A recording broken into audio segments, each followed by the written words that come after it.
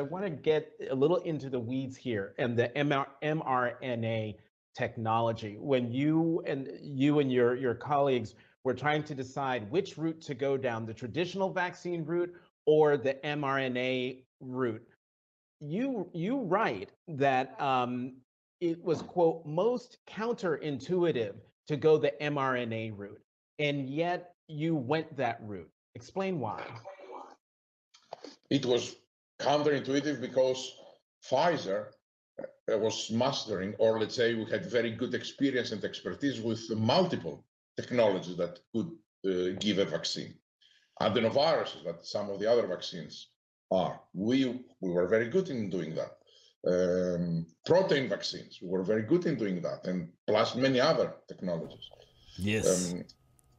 mRNA was the technology that we had less experience, only 2 years. No, that's no experience. And none. Actually, mRNA was a technology that never delivered a single product until that day. No experience, no product. Vaccine, not any other medicine. Nothing. So it was very counterintuitive, and I was surprised when they suggested to me that this is the way to go. But they were very insistent. And I questioned it, and I asked them to justify. How can you say something like that? They were very persuasive. They came and they were very, very convinced that this is the right way to go. Very convinced people. That of war on mRNA since 2018, together with BioNTech, to develop a flu vaccine. Made them believe that the technology is mature and we are at the cusp of after 2 years. 2 years. So they convinced me. I follow my instinct that they know what they are saying. I follow my instinct. This is science now. We made this very difficult decision. Very difficult. Much, very costly, very profitable decision. Now hold on. I want to show you all this. It's a wallet that is shaped like 100. The problem with a wallet like this is you take it out and someone might actually think you're flashing a wad of cash. So this has become, I don't know, a desktop toy. Good morning, everybody. And good super duper early morning, West Coast. Good evening, afternoon, and happy tomorrow, Australia. All right, how is everybody doing? The world is... it's always darkest before the storm. It's always darkest before the dawn. Or until it goes pitch black. We're going to talk science today. It's been a week of science. I had Dr. Drew on Monday, although Dr. Drew was science and life. I think we briefly brought up this new publication. It seems to be new, and yet when I Google it, or when I look on the interwebs for it, it seems that what's now new has been long known and was at first, as it goes, denied, then admitted but minimized, and now it looks like we're at the stage 3 of how fake news deals with reality. Admitted, acknowledged, and stated risk unknown. DNA, allegedly, and by the way, I'm not even taking a chance with YouTube, who determines, YouTube, the unlicensed medical practitioners, sanctioned Dr. Francis Christian or not him, but me, for having him on, where he expresses his medical opinion. The unlicensed professionals at YouTube said, that's medical misinformation, Dr. Francis Christian. I got 2 fingers for the YouTube, and neither of them are thumbs. So they are now finally at the stage of admitting that it's a problem. Or it might be a problem, potentially, unknown. Denied, admit but minimized, and now it's admit and we don't know. DNA, and we're going to talk about it. Jessica Rose has been on at least twice. The first one was always the marathon get to know, so you know everything about her, but we'll do a little overview today. Second time was to talk about the Lahaina fires, which, that's... News cycle has moved on. It's moved on, but the people of Lahaina haven't. That's in Hawaii, the fires, for anybody who doesn't remember. And now we're back to... we're going to talk science today. Allegedly, apparently, DNA fragments found in every vial of the jibby jab juice coming out of wherever. What does it mean? Et cetera, et cetera. Let me just make sure that we are currently live. We are on Rumble.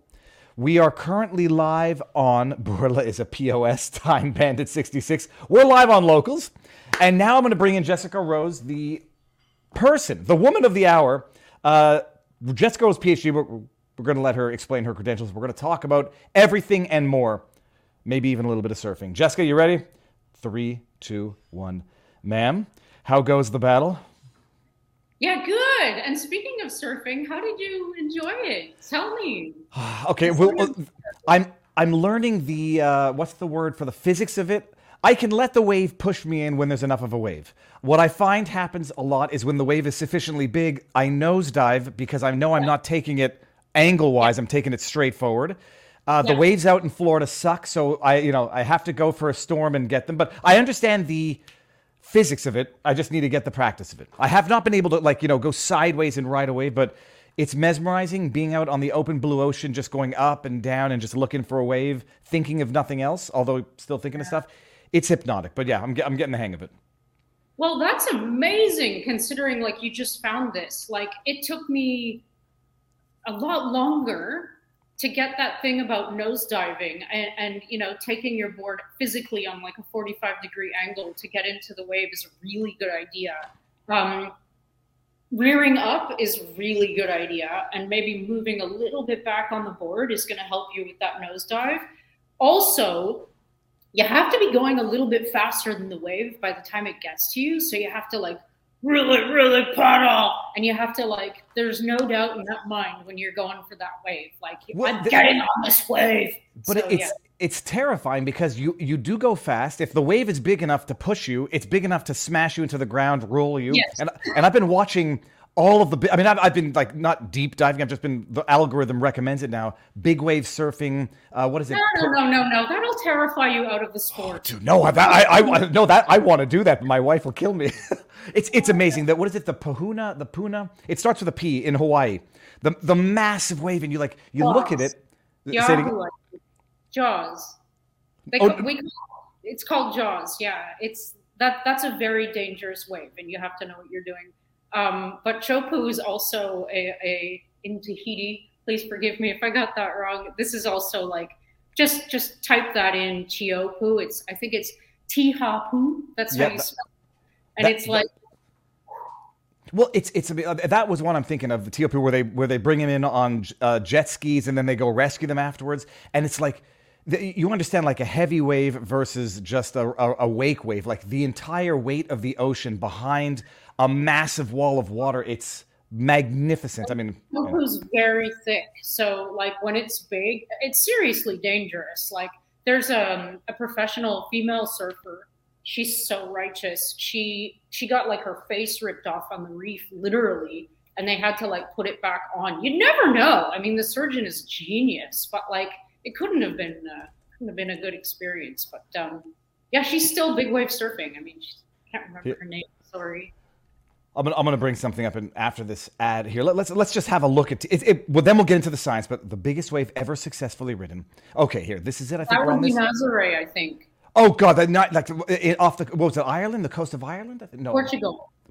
It's so amazing. It's okay, but just look at this. Let's get some wave of the day. That looks like Chopu. Look.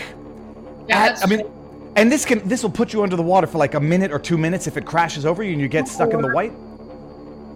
Oh, it's and just that's slow-mo, dude. Oh, it's great. What? How do you not just definitively die if that crashes over you? Some people get hurt. Yeah, it's not something you just start doing. You really, Chopu's not always that big. You can ride smaller waves at Chopu. I have a friend who told me about that experience, and it sounded like something I might even be able to do myself. But I'd have to get to some kind of next level training before I would even attempt it. Lungs, because I can't stand underwater for very long. I'm not so good that way, and my ears they kind of don't work underwater. I have narrow tubes or something, and anyway, yeah, I'd have to physiologically prep for something like that, just in case it took me down. Because if it takes you down, you are down. Down for an extended period of time. Did I ask you this? Can I call you Jess because my sister is Jess? Okay, I don't want to be disrespectful, but it's the force of habit. I don't do that stuff. You can call me whatever you want that feels comfortable. I'll call you Jay. Someone in our locals community put up.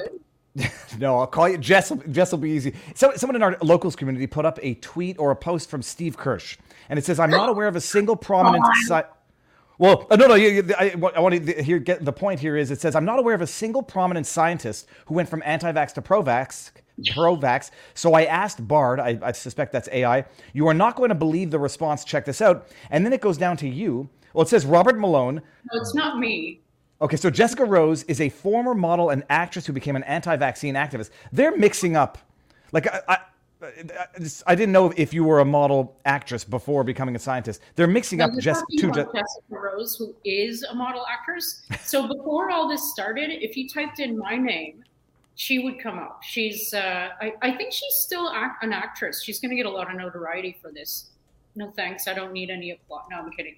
But anyway, she's a real person. But the weird thing about this weird Bard thing, I guess it's an AI, I don't know it, is that it mixed the Jessica Rose on the, that's her, yeah. Well, Jessica Rose. Right here, yeah. Oh, so, and now I'm thinking there's a UFC fighter named Jessica Rose. Okay. There is too. So there's a bunch of Jessica Roses who will come up when you type in our names. But the weird part is it's not just that it's a mix of people. And I don't seem to be a part of it at all because this Jessica Rose founded ICANN. and she used to be an anti-vaxxer and now she's promoting the COVID shots. And what the hell is this? Well, hold on. What is ICANN, Jess? The Informed Consent Action Network that Okay. they're in Syria, and it's like Del Bigtree's thing. So it's like, yeah, I didn't found that.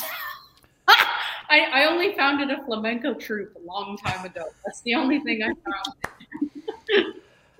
found. Okay, so then, so that's not, so that answers the question. AI cannot be, well, you also have, it's a relatively common name, but AI cannot be relied on, and anybody relying on it is going to get embarrassed by the results.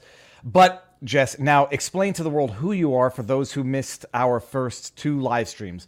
The very summary overview, just set out your credentials so anybody watching this for the first time can either accept your expertise or write it off as you're not a whatever subspecies of scientist to talk about things. All right, so you can always go to my website, Jessica's Universe, and find my CV if you want to check me out, and you should. I think that's why CVs exist, so that you can look at what someone's done and what they've published. So I've done 5 postgraduate degrees in applied mathematics, immunology, computational biology, biochemistry, and molecular biology. And the thing that brought me to what I'm doing now, which is basically using all of these backgrounds, like putting it all into one. It's kind of beautiful in a way because I'm drawing from every single thing I've done for the very first time. I'm like utilizing it for one purpose. Lots of data analysis, which is always a part of what I've been doing. But yeah, I'm looking at pharmacovigilance databases. I'm studying the immunology of what's going on when you get injected with these modified mRNA products.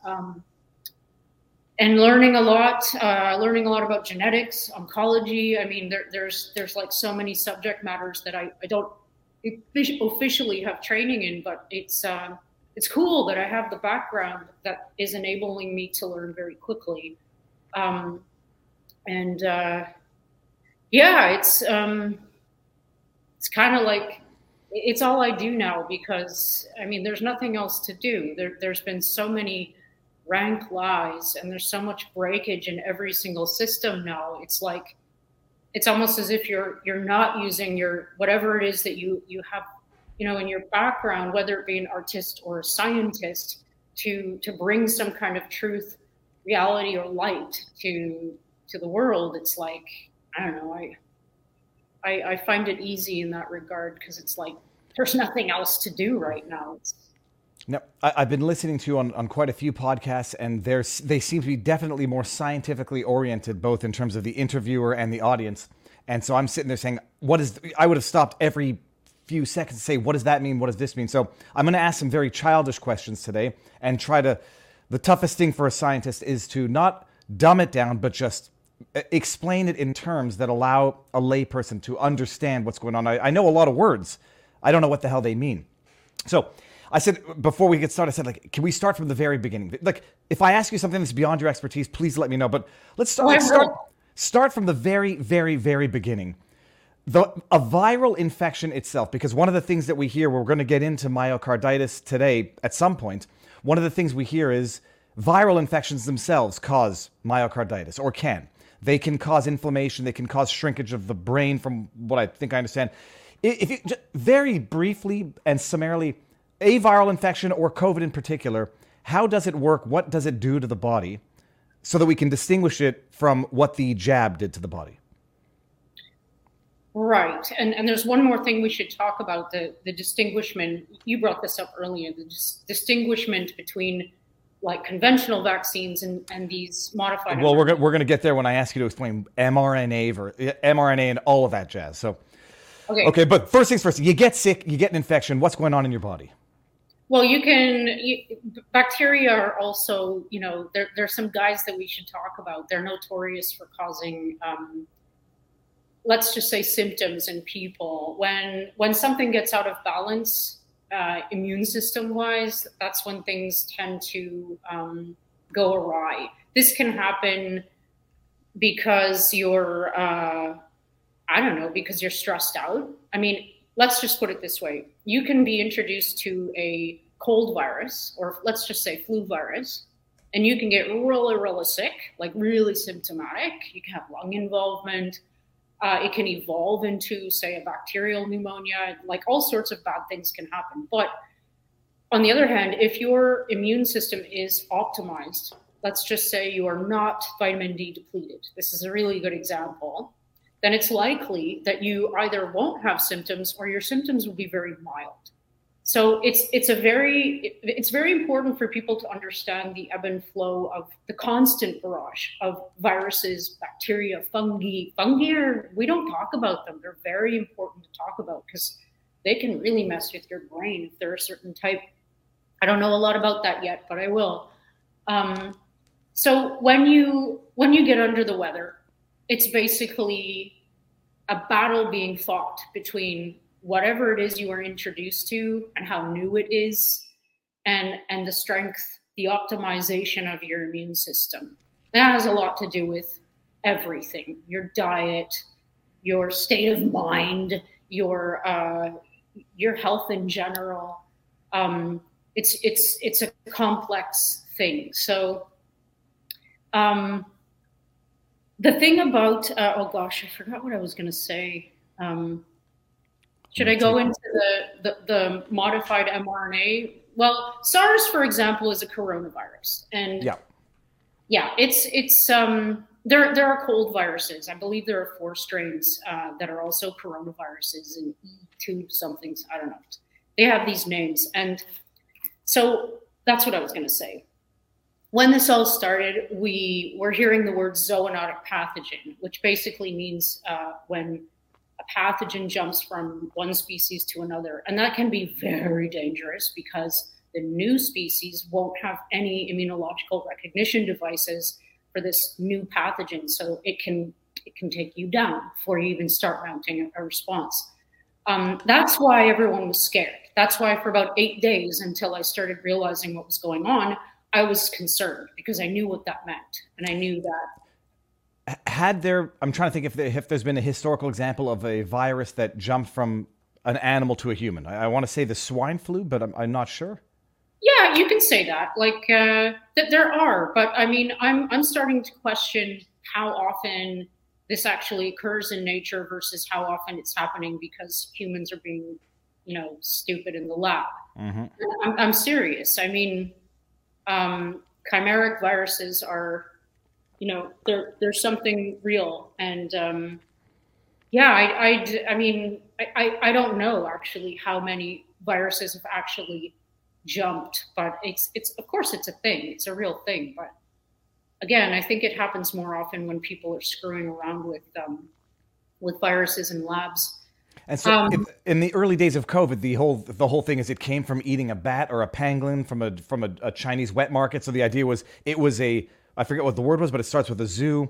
It was a virus that jumped from animals to humans, and that was the terror in humanity. Yeah, and they say that it had a very high infection fatality rate, which means which means that it kills a lot of, like if 100 people got it, like 20 would die, which I honestly don't think that was true even at inception. Ebola has a high like fatality rate, but don't get me started on Ebola. Anyway, so they needed everyone to not believe or even start to question whether or not this jumped out of a lab, either accidentally or not. So they needed to, in my opinion, this is what I've learned, and that I've formed my opinion on. This was created in a lab. There are fingerprints and markers all over it that indicate that, and so yeah, maybe it was more dangerous in the beginning. That would make sense in terms of whether or not it was a virus or some kind of clone or not. But yeah, I mean, viruses, as they pass through people, they get weaker generally. Now, it's not impossible for something to get more virulent if you put it in the right environment. This is what Vanden Bosch is talking about all the time, that he's worried about, because they've injected everybody with all this other crap all at the same time of every age group during a pandemic, like during the most spready time of this virus, which is kind of creating the circumstances for it to try and escape, because that's what viruses do. They try, and bacteria too, they try and escape, and they're very good at it. So mutate, and it's all just a numbers game, right? So if you get the right mutation and that thing mutates away from being, not dangerous, you could have a problem on your hands. So that hasn't happened. What has happened is that this thing apparently has tapered off to something that gives you the sniffles, which is why all of us are scratching our heads saying, why are you pushing an injection on us that has ingredients from something that's extinct, that has already kind of been proven to be ineffective and unsafe? So it's like, yeah, it makes you wonder. By the way, if just for the future, if a very so-called dangerous zoonotic pathogen did come into the population of humans, it would burn out really quickly. What I mean by that is if it kills people readily because they don't have, the immunity to it, there's going to be like a small pool of people that are, they're going to die if it kills you, but that will burn out really fast because there won't be a possibility of transmission. It's better, the best scenario for a pathogen is to have something really infectious and not virulent, not something that makes you really sick.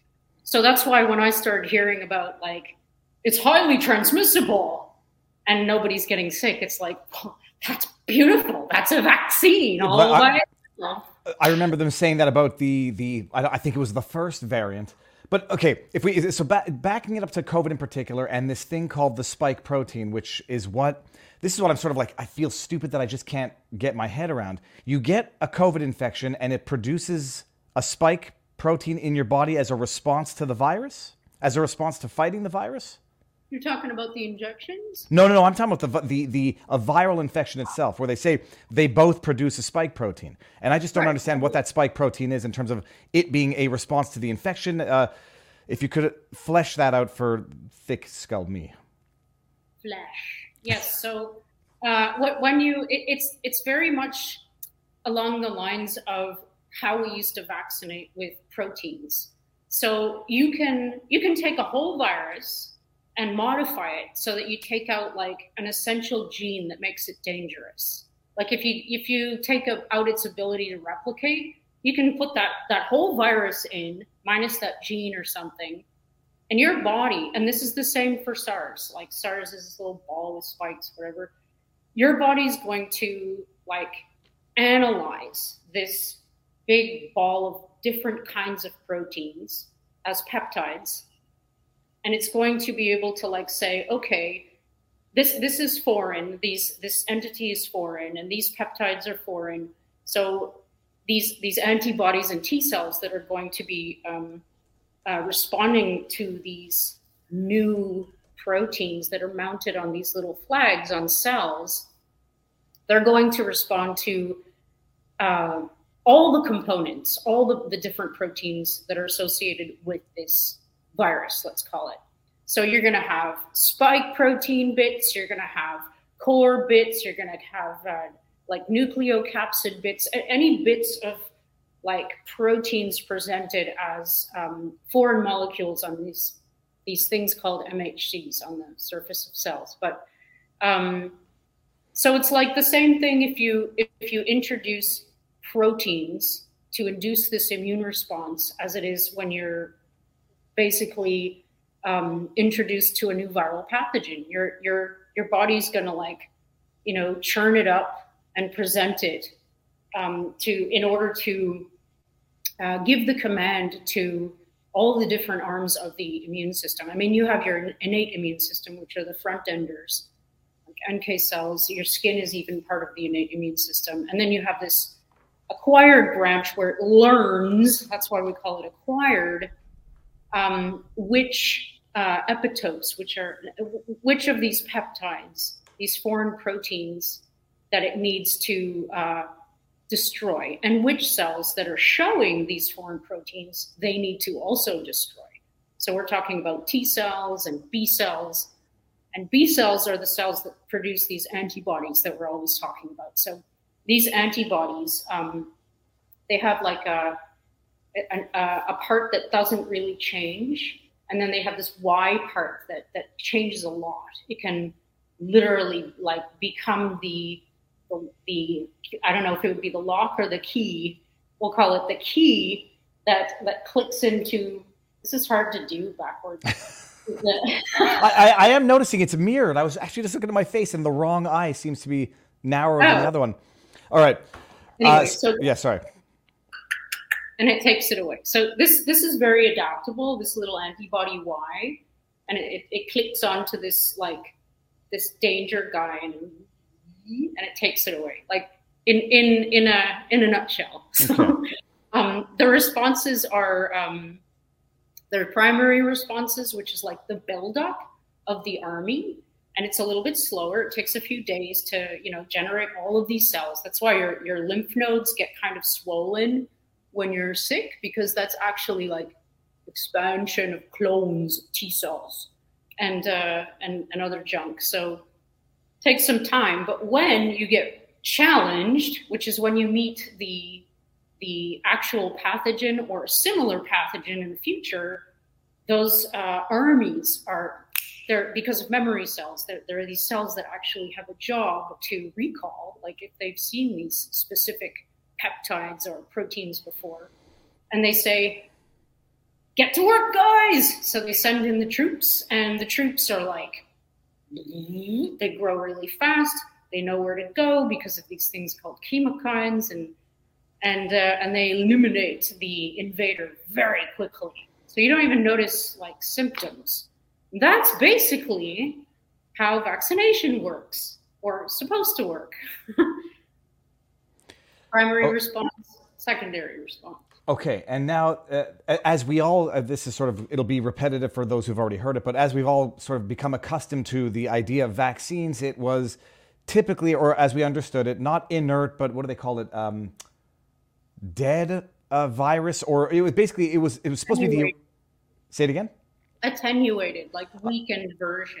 And that would trigger something of a weaker systemic response so that the body would be able to fight a true, not a true infection, but would be able to fight off the actual invader later on. Which is not, well, that was the technology used, I think, with the Johnson & Johnson jab for COVID. Was the technology was different, right? Johnson & Johnson used the traditional vaccine method, whereas but it's still DNA based. It's a adenovirus vector with DNA. So yeah, it's not completely innocent, but yeah, it uses a vector, like another virus, this adenovirus, which doesn't really cause illness in humans. So that, you know, a vector is anything that carries something in. So yeah, but okay, so setting aside the Johnson & Johnson, because I think we're going to get into the DNA, but okay, now the mRNA technology, in terms of triggering the immune response, I guess you have to explain how that is, because there's no inorganic attenuated COVID virus in Pfizer or Moderna. It's this new technology, which basically, as far as I understand it as the idiot lawyer, I mean, it tricks the body into thinking it's responding to something like COVID, but it's actually not COVID. I guess the preliminary question. We heard Albert Bourla intro there, mRNA very counterintuitive because it had never made a single product. I have been told by people much smarter than me that one of the known risks of mRNA was systemic inflammation. That was one of the dangers, as far as I understood, of mRNA in whatever lab testing they had done prior to. Do you have any knowledge about historical known risk of mRNA technology, why it had never been used until now in humans? Yeah, I mean, in humans, we have like terminally ill cancer people being tested on with this kind of tech. It never worked out so good. And it's hard to know anyway, because someone who's terminally ill is going to die anyway. And they've done it at some work with animals, and I believe that there are huge problems with antibody-dependent enhancement. But as far as it ever being proven to work, no, that's not true at all. This lipid nanoparticle technology, that's the packaging. Lipid nanoparticle. Now, lipid is fat. Yep. Nano is small. Particle like is nanometers. Yep. So a lipid nanoparticle. What is that? Like, what is that as a thing?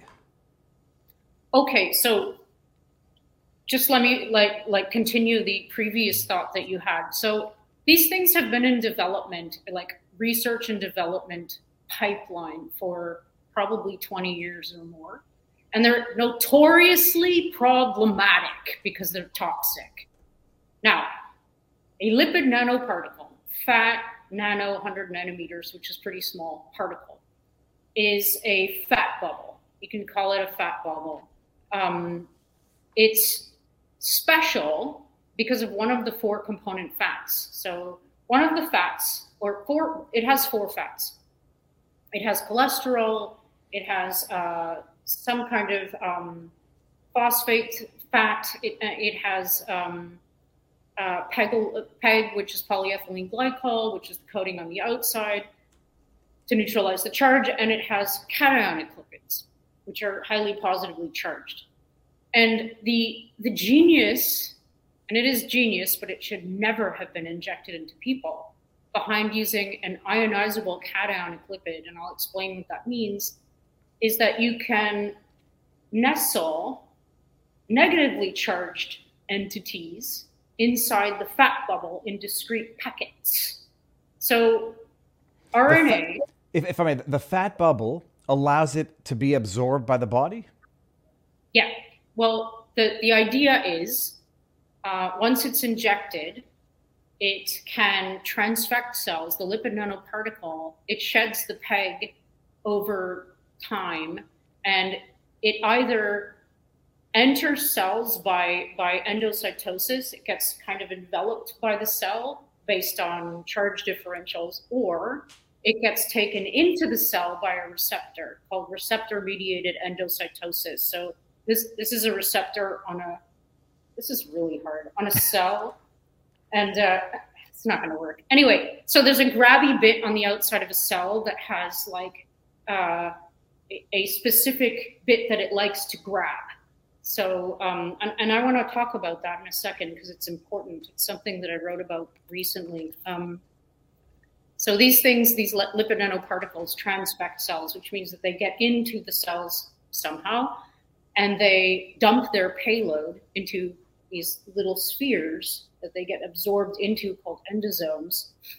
And the ionizable part of this cationic lipid, which is not only creating these nice little discrete bundles of the modified mRNA and DNA, and we'll get into that too, they're also scattered around the perimeter of this thing. So the genius in the idea is that these things decombobulate or discombobulate, whichever way you say it, at a lower pH.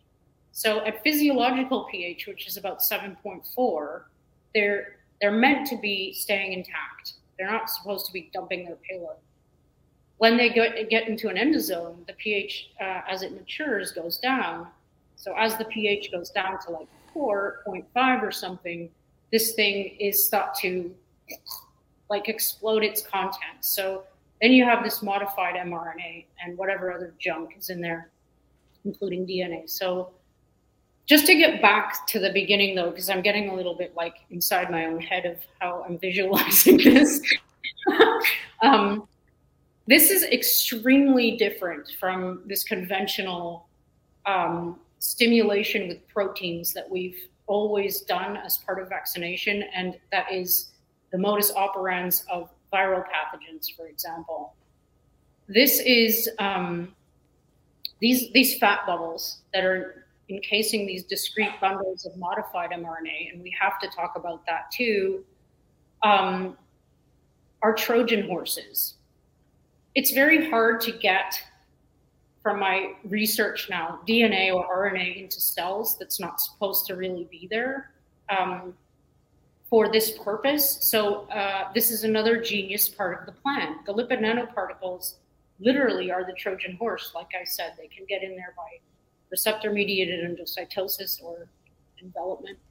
And they dump this payload by that method I just spoke about for translation of that genetic material, whatever it is, DNA or modified RNA, by the host cell's machinery. We call these ribosomes.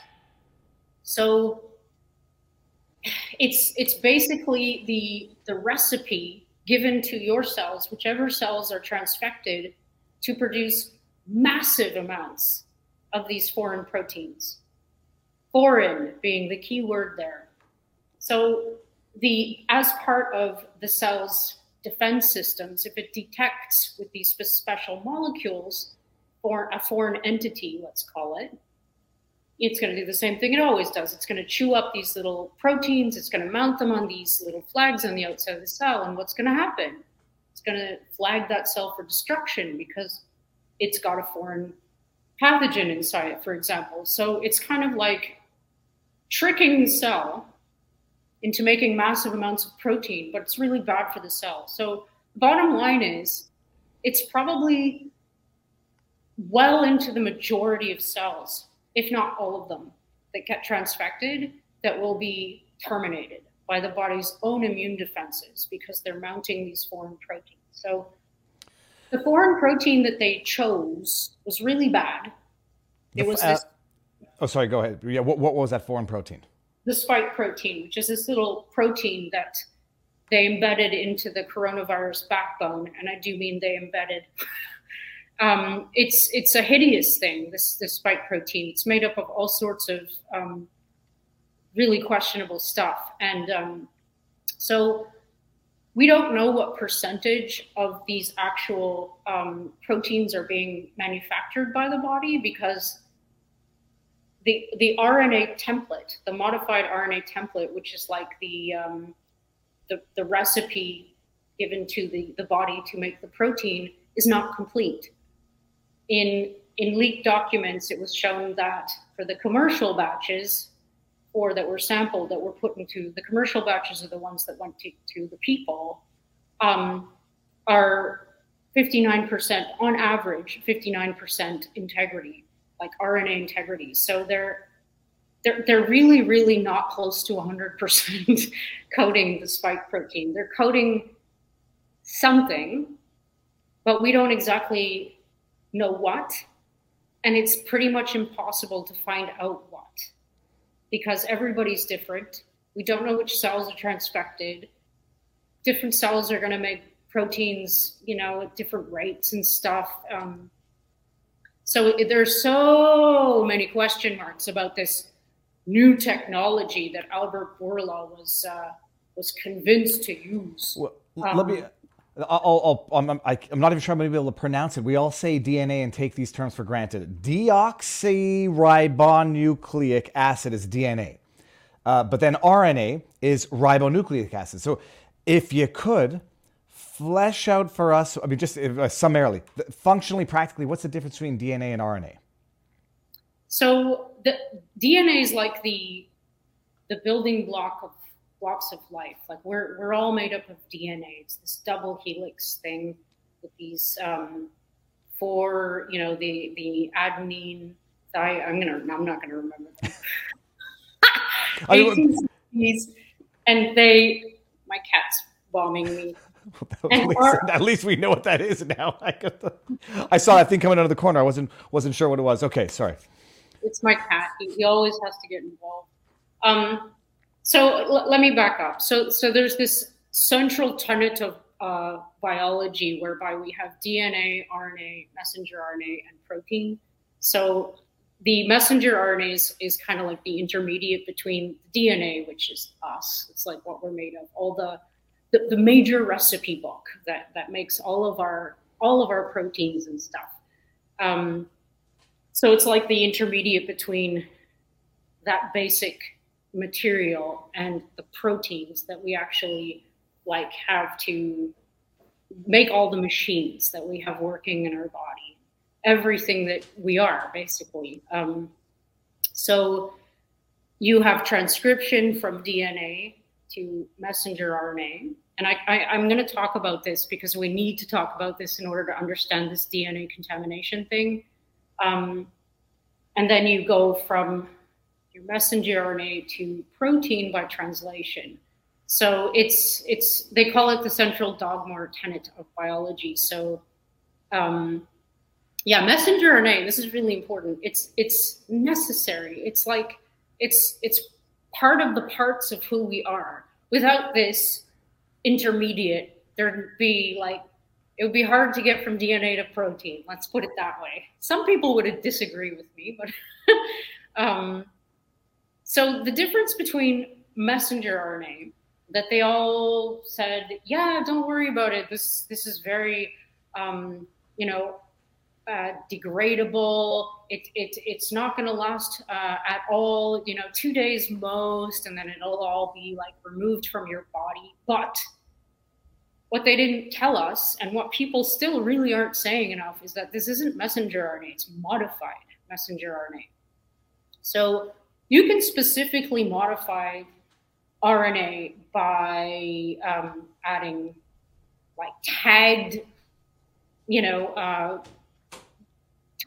guys. You can, like if you want to tag a uridine, for example, to make it glow or something, you can swap out uridines for pseudouridines or N1-methyl pseudouridines.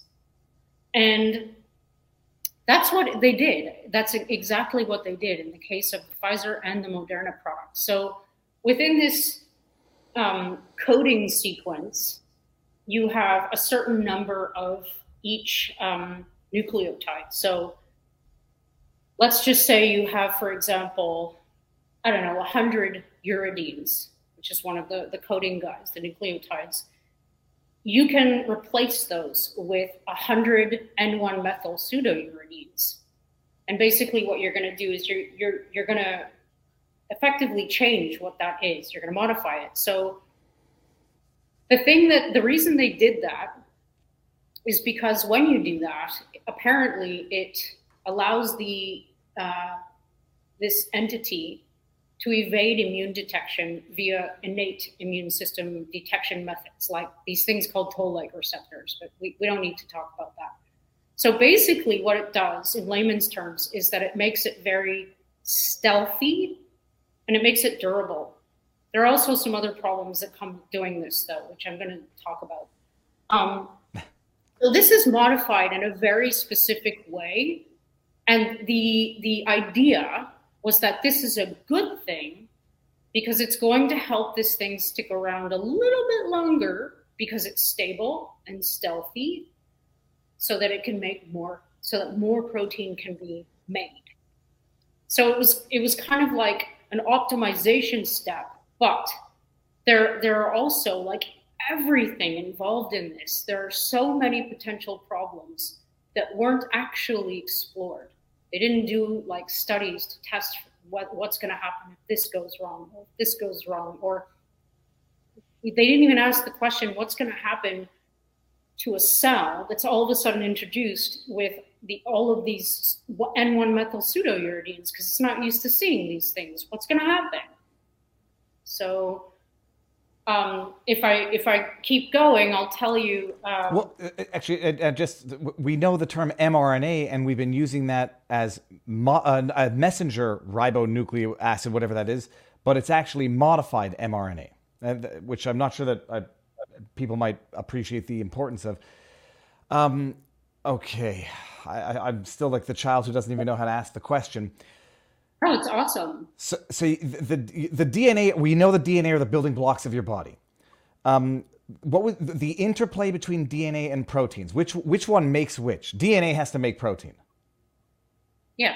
Okay. And DNA can interact with proteins. This is really interesting. So, for example, and this is important for what we're going to talk about, so I'll bring it up now.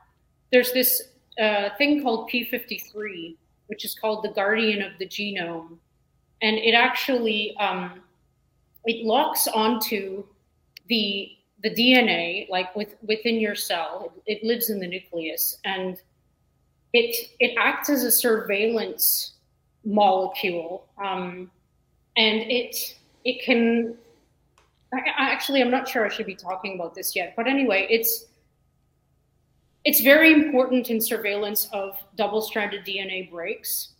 And so if there's, I'm going to talk about this after because I'm kind of jumping the gun here, but just to go back to my, what I was saying, DNA and proteins can actually interact, but DNA is required. It's the building blocks for proteins. So it's the 1, 2, 3 step process. Okay, and now maybe we're getting ahead of ourselves. Maybe it'll be the segue. Damaging your DNA is bad, just to put it simply. No, it happens all the time. It's the key thing that we need to all come back to is that damage is being done all the time, but repair is also being done all the time.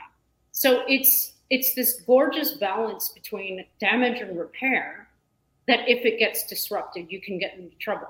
So if you have this, I'll go back to P53. If you have this surveillance guy, let's say it gets a mutation and it can't click onto that DNA anymore to run along it to determine if there are any breaks, then there's not going to be anything signaling to all these other guys who repair those breaks to say, hey, is problem in aisle 4, come on, clean up aisle 4. It's a bad analogy. Anyway, so my point is... I understood it. I mean, maybe it's the perfect analogy. I conceptualized that.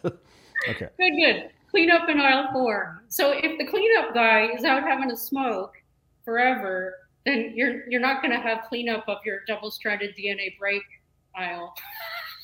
So anyway, my point is that if you have any kind of imbalance, and let's just say you have a number of different kinds of imbalances. Let's say you for some reason you have a mutation in your P53 gene, and you also have some kind of damage of a DNA double-stranded DNA repair break guy, and then let's say you have, I don't know, you have some kind of dysfunction with this RAS gene that is in charge of proliferation of cells. I mean, if you have a number of different, let's call them defects or mutations at the same time, then your chance of having, say, a tumor form, which is just, it's a overproliferation, an overgrowth of cells, then that's cancer. So, and again, I mean, it's funny, but we're cancering all the time,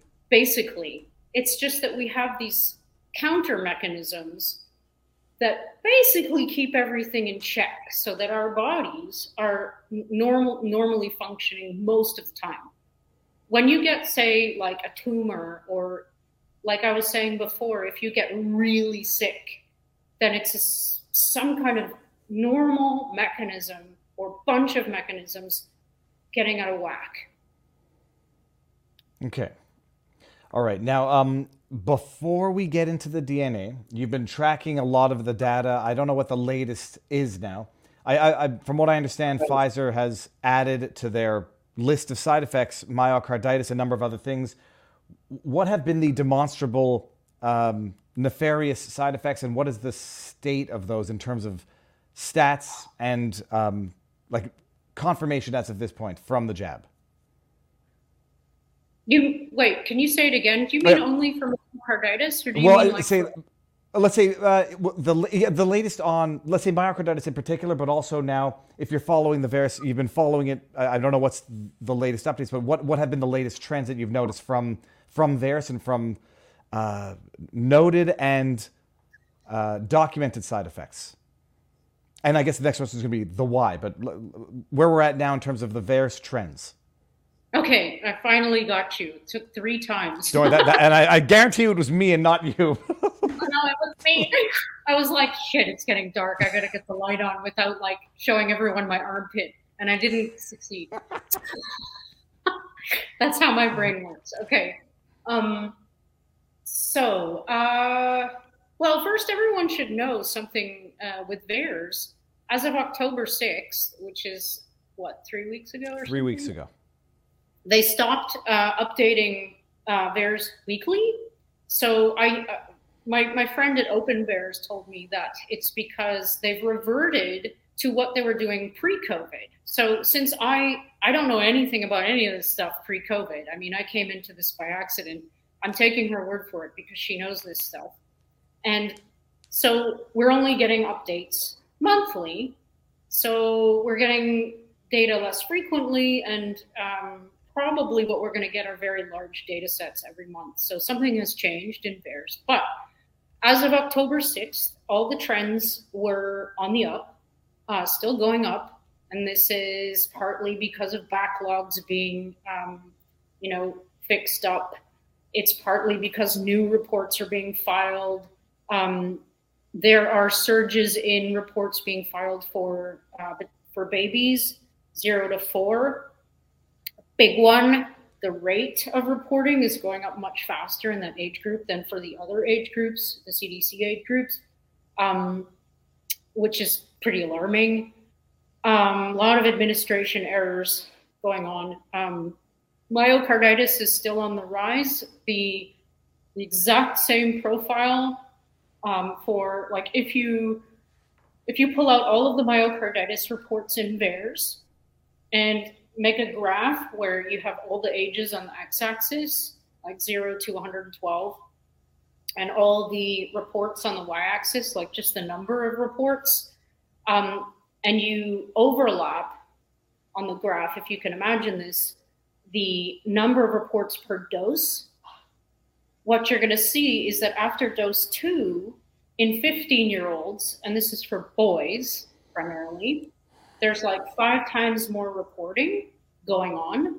So it's absolutely indicative that there's something different going on in the boy, and also, with the injury from the shot between dose 1 and dose 2. So it's good that they're, I don't know what to say about this, because you know that I penned this paper with Peter McCullough in 2021, right? Yep. It was force withdrawn. We have it up now. It's going through review again now, the updated version, but we've known this. Anybody who looked at VAERS, the owners of VAERS are the CDC and HHS. Anybody who looks at it would have seen this safety signal, and that's what VAERS is for. It's a safety signal generator meant to be assessed using causality and assessments or whatever.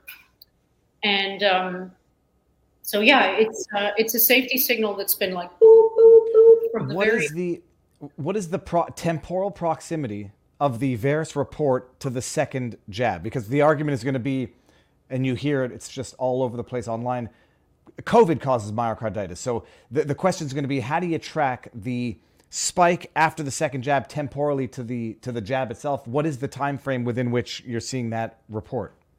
So you're talking about the time, the percentage of people, say, who reported an incident of myocarditis say within 24 hours, no, let's say within a week. Let's say a week of the second jab, yes. Right, after dose 1 versus the percentage of people who reported a myocarditis incident, or the number of people, let's say, after or within 7 days of dose 2. I'm trying to wrap my head around this. No, exactly. Because for those who say, well, look, it could all be from COVID itself, the question, they can say that, but if there's a demonstrable temporal proximity within the, okay. And not only that, but like, I'm just going to be a horse's ass here.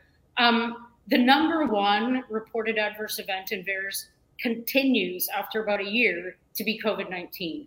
And this is based on a positive, SARS test, or, one of the other metric codes is vaccination failure, or COVID pneumonia or something like this. So it seems to be, when you combine that with some of the peer-reviewed literature, that there is a susceptibility acquired with multiple shots to COVID-19 itself, these are the symptoms. So it's actually susceptibility to SARS and the whatever the symptoms are. Either that, or people are getting COVID-like symptoms from something else because their immune system's been depressed by something in these shots. There's also this issue of tolerance. So you can get a shift to a tolerizing situation in your body, which basically means your immune system isn't seeing these guys as bad guys anymore. They're just like, those aren't trouble, so we'll leave them alone. And so they wreak havoc in whatever way they're going to. And when you're talking about the spike protein, which is, it's really bad for cells and red blood cells especially. It's like, you don't want that stuff running rampant in your body. You don't want any foreign protein running rampant in your body. So, yeah. So VAERS is showing what it always has from January 2021. That's a really important point. Safety signals were like this, death included. January 2021 is going to be March, April, May, June, July, August, September. 6 weeks. Well, no, it's going to be January 2021 is going to be like 8 months into it. People might say, like, I understand that they're. Oh, I see what you're saying. Yeah, COVID. They're filing these reports within proximity of the release of the jab, but it might have been delayed responses, or they might all be related to infection itself. But this is where I had Dr. Drew on Monday, and he said, look, yes, myocarditis inflammation can be a risk of any viral infection, but he said, and I defer to his better expertise, when it comes from a viral infection, typically those symptoms are all resolved within a year. And what we're seeing is not the case in terms of myocarditis resulting from. Sorry, go for it. No, sorry, I cut you off. No, let's say. So you say what was typically any inflammation resolves itself within a year of infection, which seems to be not the case with the jab. But I don't know any better. No, it's true. I mean, there's something continuous going on here, and it could just be because people keep injecting themselves. It could be this integration issue that we're going to talk about, the continued production of spike protein. You know what I mean? Like Occam's razor would say, if something isn't resolved, its presence is probably still there. So, it's probably that. I mean, if you're suffering inflammation anywhere, and it's persistent, then that's some kind of ongoing, loop between whatever is causing the inflammation and the inflammatory mediator. So it's like, Now, I almost feel stupid asking the question, but I still have to ask it. The questions are awesome. The jab. This is just the cause and effect that I've not yet understood. Does the jab triggers the spike protein response in the body, or does the jab introduce the spike protein to which your body is supposed to respond? So the jab template gives your body cells the instructions to make the protein against which your body mounts an immune response. Okay. And that is what is being referred to as, it's tricking the body into creating the spike protein. Well, it's not tricking. It's a mechanism of action. I mean, if you introduce coating material to the right places, near the ribosomes, then ribosome's going to ribosome. You actually said ribosome. That's from Billy Madison, where the teacher's like, and the ribosome's not happy. And then Billy Madison's looking at us like, the ribosome. Okay, so it is it's stimulating the body to producing the spike protein. It is the prolonged production dealing with the spike protein that is causing all sorts of inflammation issues and then arguably other potential risks. It's having that spike protein in the body for prolonged periods of time, which is not, which is bad. Whereas if you get an infection, your body produces spike proteins to fight the infection. It goes away after a week or two. In this case, with continual jabs, your body is just basically continuing to produce spike protein. It's lasting longer in the body than was announced, and it's going everywhere. And is that a sufficient layperson understanding? Yeah, it's more peptides of spike protein. But yeah, another thing that's really important, a lot of people ask, like, okay, so what's the difference between, getting the infection and like getting natural immunity and getting the jab to get immunity? And it's like, well, besides all the toxic shit and the stupidity of the technology, your dose, so-called, it's not comparable.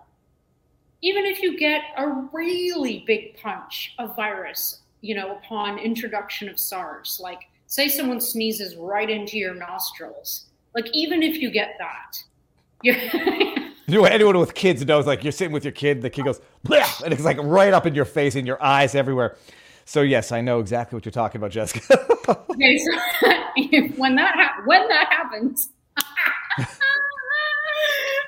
yeah, that's funny. So you have a much better chance. First of all, you're going to get your mucosal immunity on the go, which is like why it's really stupid to try and use this kind of methodology to fight a coronavirus. But the dose that you get, there are billions of lipid nanoparticles being injected into you all in one go per dose. And then it's estimated that there are trillions of these, spike protein derivatives, whatever they are. Think about that. I mean, but that has to be relativized, like trillions introduced or produced by the body. What is that compared to a baseline of 0, or do you always have billions? Yeah. Well, yeah. In this particular instance, yeah. I mean, it's in terms of virions. Well, it's a good question. How many virions would constitute, like, the virion is a viral particle. So how many would constitute a really good dose? I don't know, but it's not. I don't know exactly, but it's not the same scale. Well, it's quite clear. You're jacking something up into your body. And when they say, I was just flabbergasted just going back to Trust the Science, where they said you could do it within 6 to 8 weeks of a prior infection. And I'm not a doctor. I'm just a reasonable person. Like, I don't know what sense that makes to go get a massive boost shortly after an infection. And it seems like you're just maximizing risks for everything. Exactly. You okay. are. Yeah. All right. Yeah. I just want to make this point for all the spike people. The lipid nanoparticles themselves, these fat bubbles with these cationic lipids, they're really bad too. And there's a possibility that I'll try and okay. So a paper came out called A Deadly Embrace, and it's about hemagglutination, which means your red blood cells, which look like these little red discs, which are in your circulation, clump together. That's hemagglutination. And they clump together because like antibodies like stick them together. So the reason why this can happen is because they have this thing called, they have detractive forces between them, and it's called a zeta potential. So it's kind of like if you try and hold two magnets too close together, they won't be able to touch. So that's why red blood cells aren't constantly sticking together. So if you introduce a spike protein, this is published paper, it interferes with this zeta potential, this detractive force, and pulls them together. So that's why I think that we're seeing a lot of clotting and we're seeing rouleau formation. Some people are showing that, which is it's like when you know those candies called Rolos? Oh, yeah. Yeah, so it looks like Rolos, except it's actually called a rouleau. So I'm hypothesizing here based on what this much that I know about zeta potential, which is this, thing that keeps things apart, discrete, is that lipid nanoparticles themselves might also exercise this effect on red blood cells. So the thing is, we don't know. We've never done a study. After all of this time and all these billions of people injected with this crap, we do not have a study that shows the effects of lipid nanoparticles alone, empty lipid nanoparticles on human physiology. We know now, based on these Freedom of Information Act requested documents of pharmacokinetic studies, which basically just means where's this drug going in the body studies, that these things, the lipid nanoparticles, go everywhere. And if I may, I just want to tell you guys what I found out recently. Fat bubbles are, a fat bubble is a fat bubble. This is going to turn into a poem. It sounds like a Kamala Harris poem right now. A fat bubble is a bubble of fat. It's a fat bubble that bubbles. And we know that the past in the West was the East and the stars. And that's why. No, so a fat bubble is a bubble of fat that you're in. Well, okay, sorry. So go on and explain what a fat bubble fat bubbles, but what does it do? I'm going to try and do this. This is hard. I've learned all this recently. It's really cool. So when we eat, we have a mixture of carbohydrates and proteins and fats. And if you're like me, you eat a lot of fat. And that has to get metabolized. And some of your cells, they like fat. They store fat or they use it for energy consumption. And so when you eat fat, it goes through the thoracic duct first and gets passed through your circulation for biodistribution of these fats so that you can nourish the essential cells in your body, like your muscle cells or your adipose tissue. And so this is so flippant. It's so ridiculous. This is all just happening right now. I just had breakfast and it's all just happening. And I'm sitting here worried about, oh God, okay. It's mind blowing, but I'm sorry. I just had to interject that. I love so it. it's all getting broken down, circulated around. It's got this, so your body can distribute the nutrients. Okay. Fat. So it's like, this is specifically for fat. So ultimately, and I know this is a scary word. It's called a chylomicron. It's a special fat bubble that's got cholesterol and what's that other one? Triglycerides. And so it's these fat bubbles that travel around and they make these pit stops, all along the way. And they're like, hey, you need some fat. And they're like, yeah, I could use some over here. And so they pass out their fat along the way. And then eventually they get depleted and it gets converted to a chylomicron remnant. And once that, as that's happening, there are these things called apolipoproteins, which are basically just fat proteins. They have the ability to be with fats and proteins at the same time. And they stick onto the outside of this chylomicron fat bubble. This is also a fat bubble. And so you have these proteins embedded in the surface of this fat bubble, these lipoproteins. And like I was saying before, a lot of things in the body have specific receptors.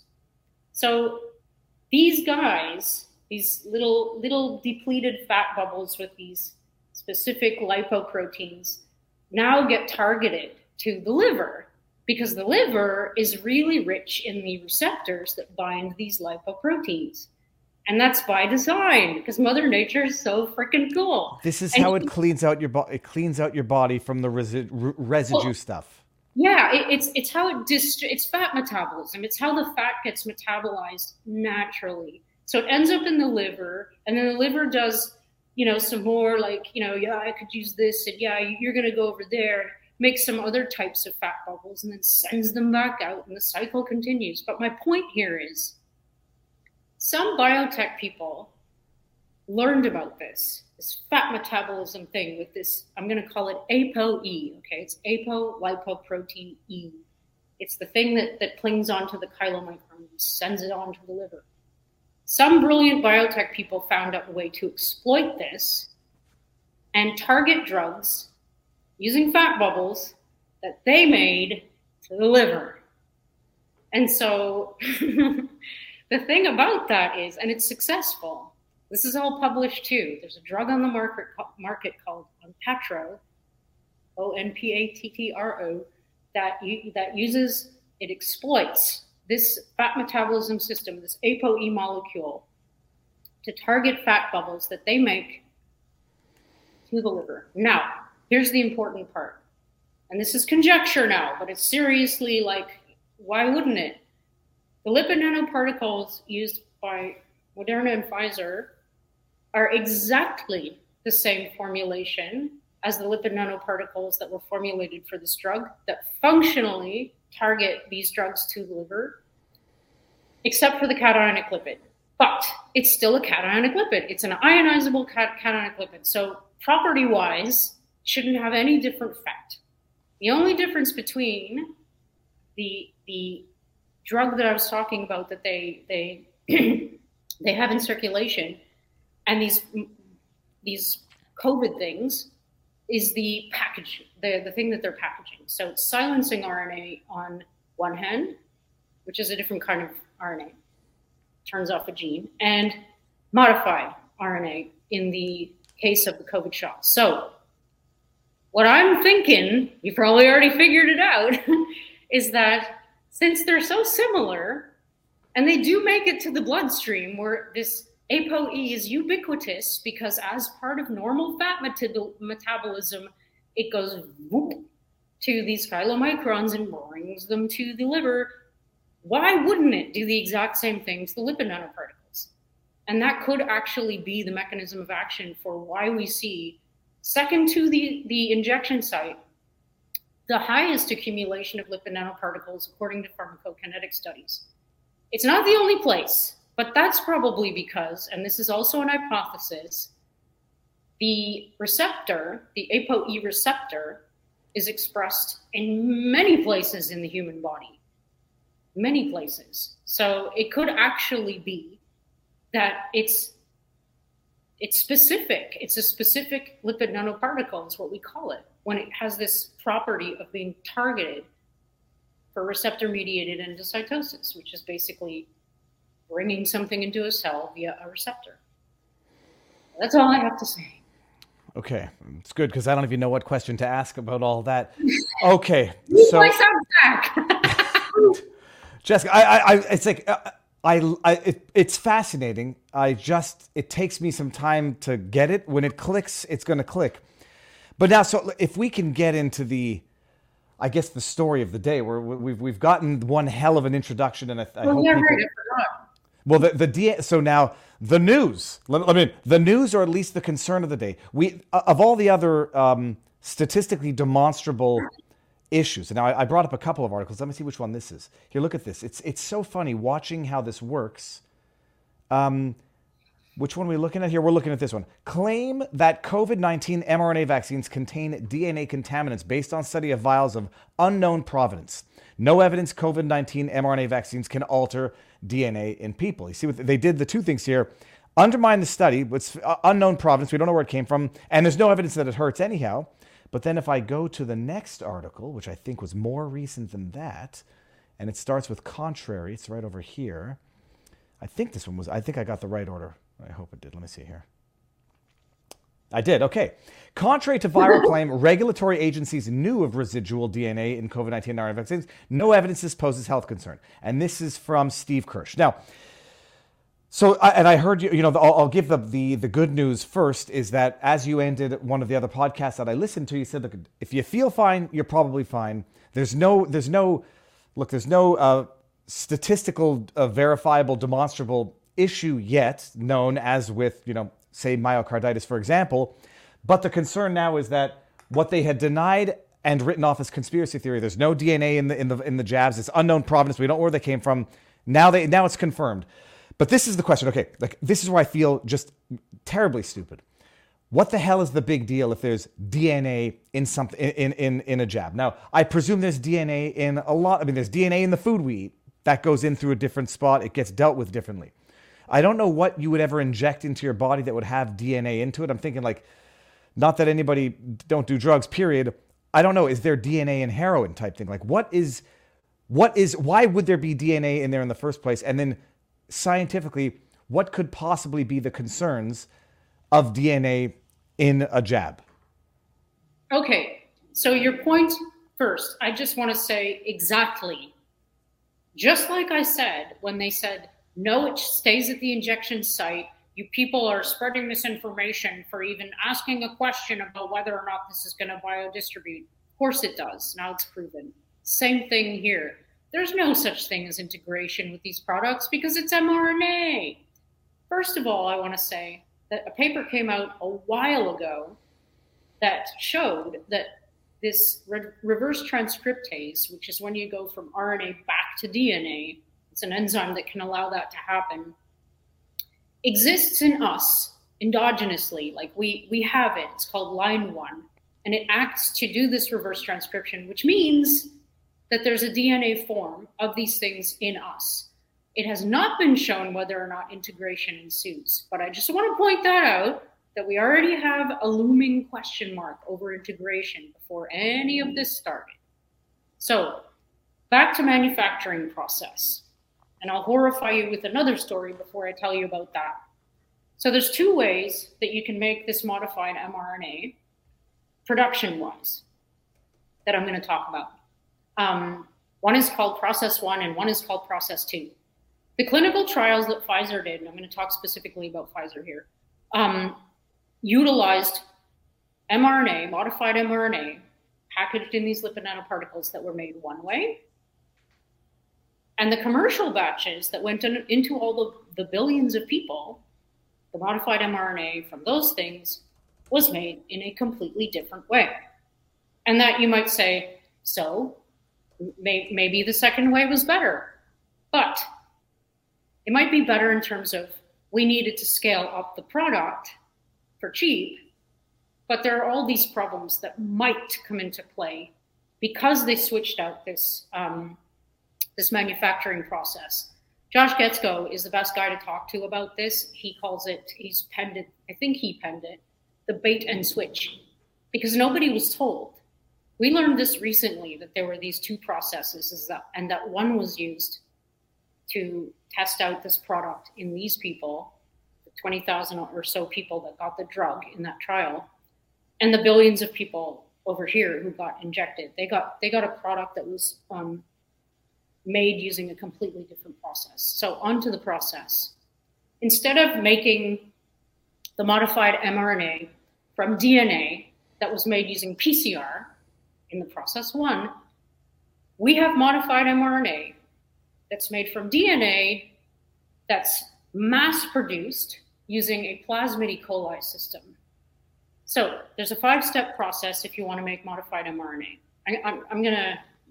So you said plasmid E. coli. Yes. Okay.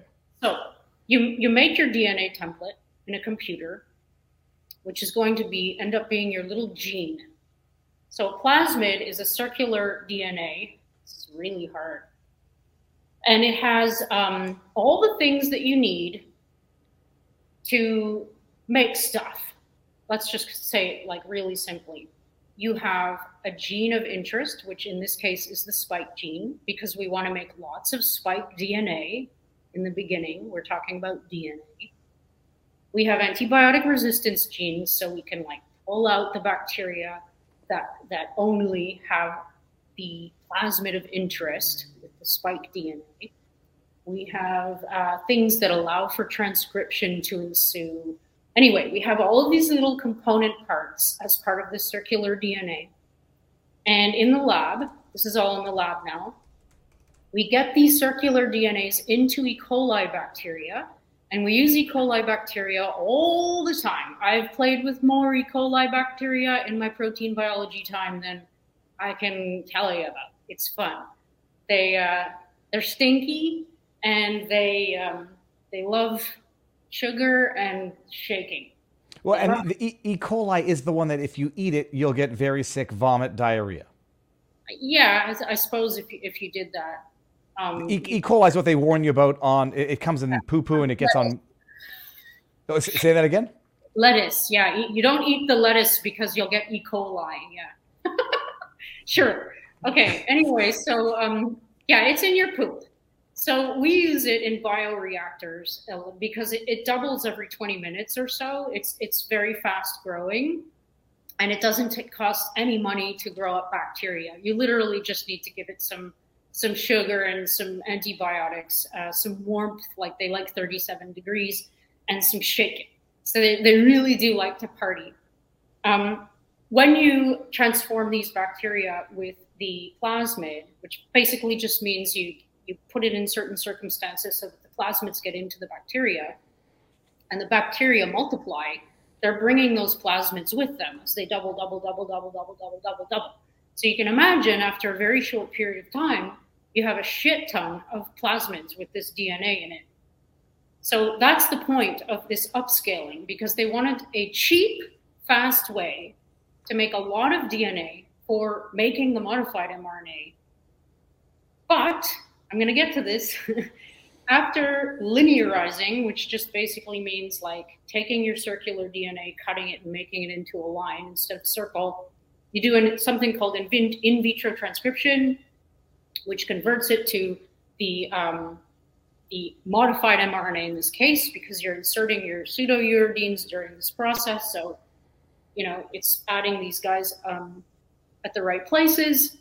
And at the end of this process, finally, you have this mix of modified mRNA, you have some DNA remnants, you might have something called lipopolysaccharide, which is part of the membrane of the E. coli. You have all of these bits as part of the manufacturing process. So we use filtration, physical filtration, to remove DNA with DNases. We chop it up with this thing called DNase 1 usually.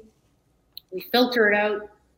We get rid of endotoxin. And at the end of the day, at the end of your process, you have this pure, like mRNA typically, and in this case, modified mRNA product. Teacher, endotoxin doesn't sound good. No, it's if you inject endotoxin, you're either gonna die or get anaphylaxis or sepsis. It's pretty bad. So right. I'll get into that. And that actually answered my other question. I was just about to ask you, what happens if you just inject straight E. coli into your body? I wouldn't do it. I wouldn't do that. Yeah, I also wouldn't inject heroin though. So some people would do that. So yeah, the thing about this that everyone needs to understand on the subject matter of good manufacturing practices and deception, at the end of each of these stages, quality control is supposed to ensue. We have to, especially at the very end, when we're cleaning our product, which is the most expensive step, by the way. Got to make you wonder if they skipped some steps, cut some corners. You check for DNA. And they did, but some of the DNA levels were pretty high. There shouldn't be any residual DNA of any measurable level, definitely not over the so-called threshold for the allowable amount of DNA following this process, because injecting foreign DNA can be bad, and we'll get to that. There should be no endotoxin at all, because even if you inject, and I don't know exactly what concentration you need to inject in order to kill someone, I'll find that out soon. But I imagine any amount is not good, because you can also have an anaphylactic reaction. And so there are a number of tools, machines, methodologies that you can use to ensure a pure product.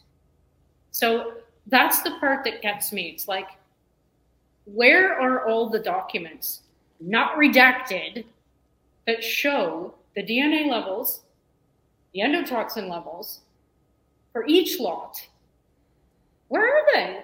The only ones I've seen are completely blacked out. And this is because it's you make a vat or a batch or whatever, and you test it for all of this before it goes out systematically without exception. Yeah, as part of the process, of course you do. So what the hell happened? Because I'll jump to the punchline now. 5 labs have reproduced this result. in every single vial that they randomly tested, and this is not something that they, some anti-vaxxer gave them. Like these are vials that were like gotten from pharmacies, for example, not opened, not doctored. They all had DNA in them. It's like Kierkegaard's expression over and over again. I was just going back to this article. This is from April 2022, where Moderna recalls vaccine batch after foreign substance found.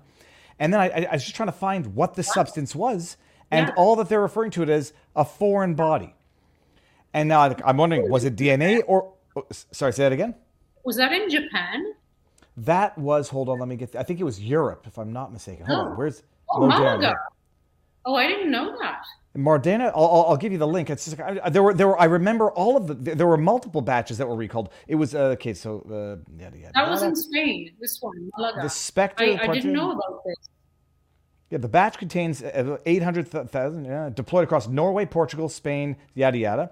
Moderna yanked the shots because of a quote foreign body found in one vial of the batch. I'll flip you this article. So, and I don't even know. I still don't know. I was just doing a word search to see if they identify the substance, and I don't think they do. Here, I'll put it in the private chat. Okay. Sorry. So, they're now finding, at least in everyone that they've tested, DNA. It's going to go from there was no DNA to we don't know where this batch came from to okay, there's DNA in there, but it's not harmful. And I guess that's where we're at now. But they've already gone there. What would be what could be the risk other than it shouldn't be there? It might indicate a manufacturing problem. What could be the actual real life risks?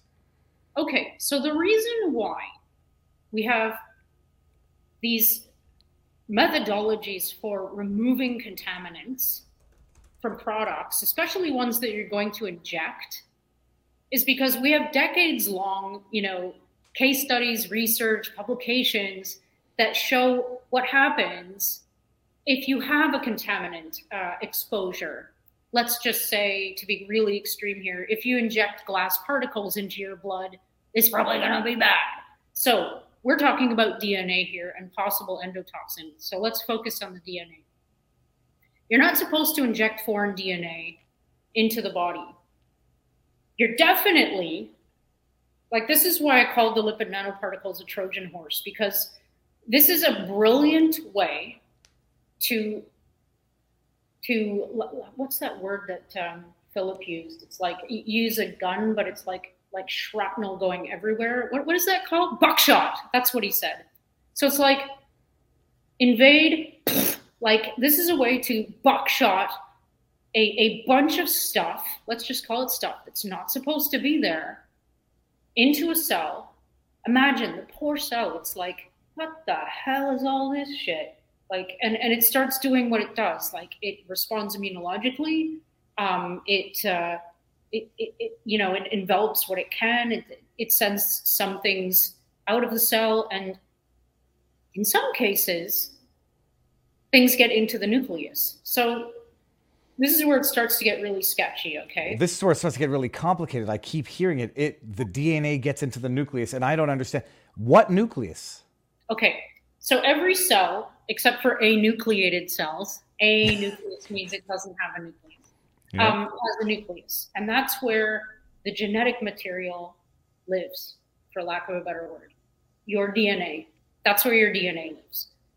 It's highly protected because it needs to be highly protected because everything is our DNA.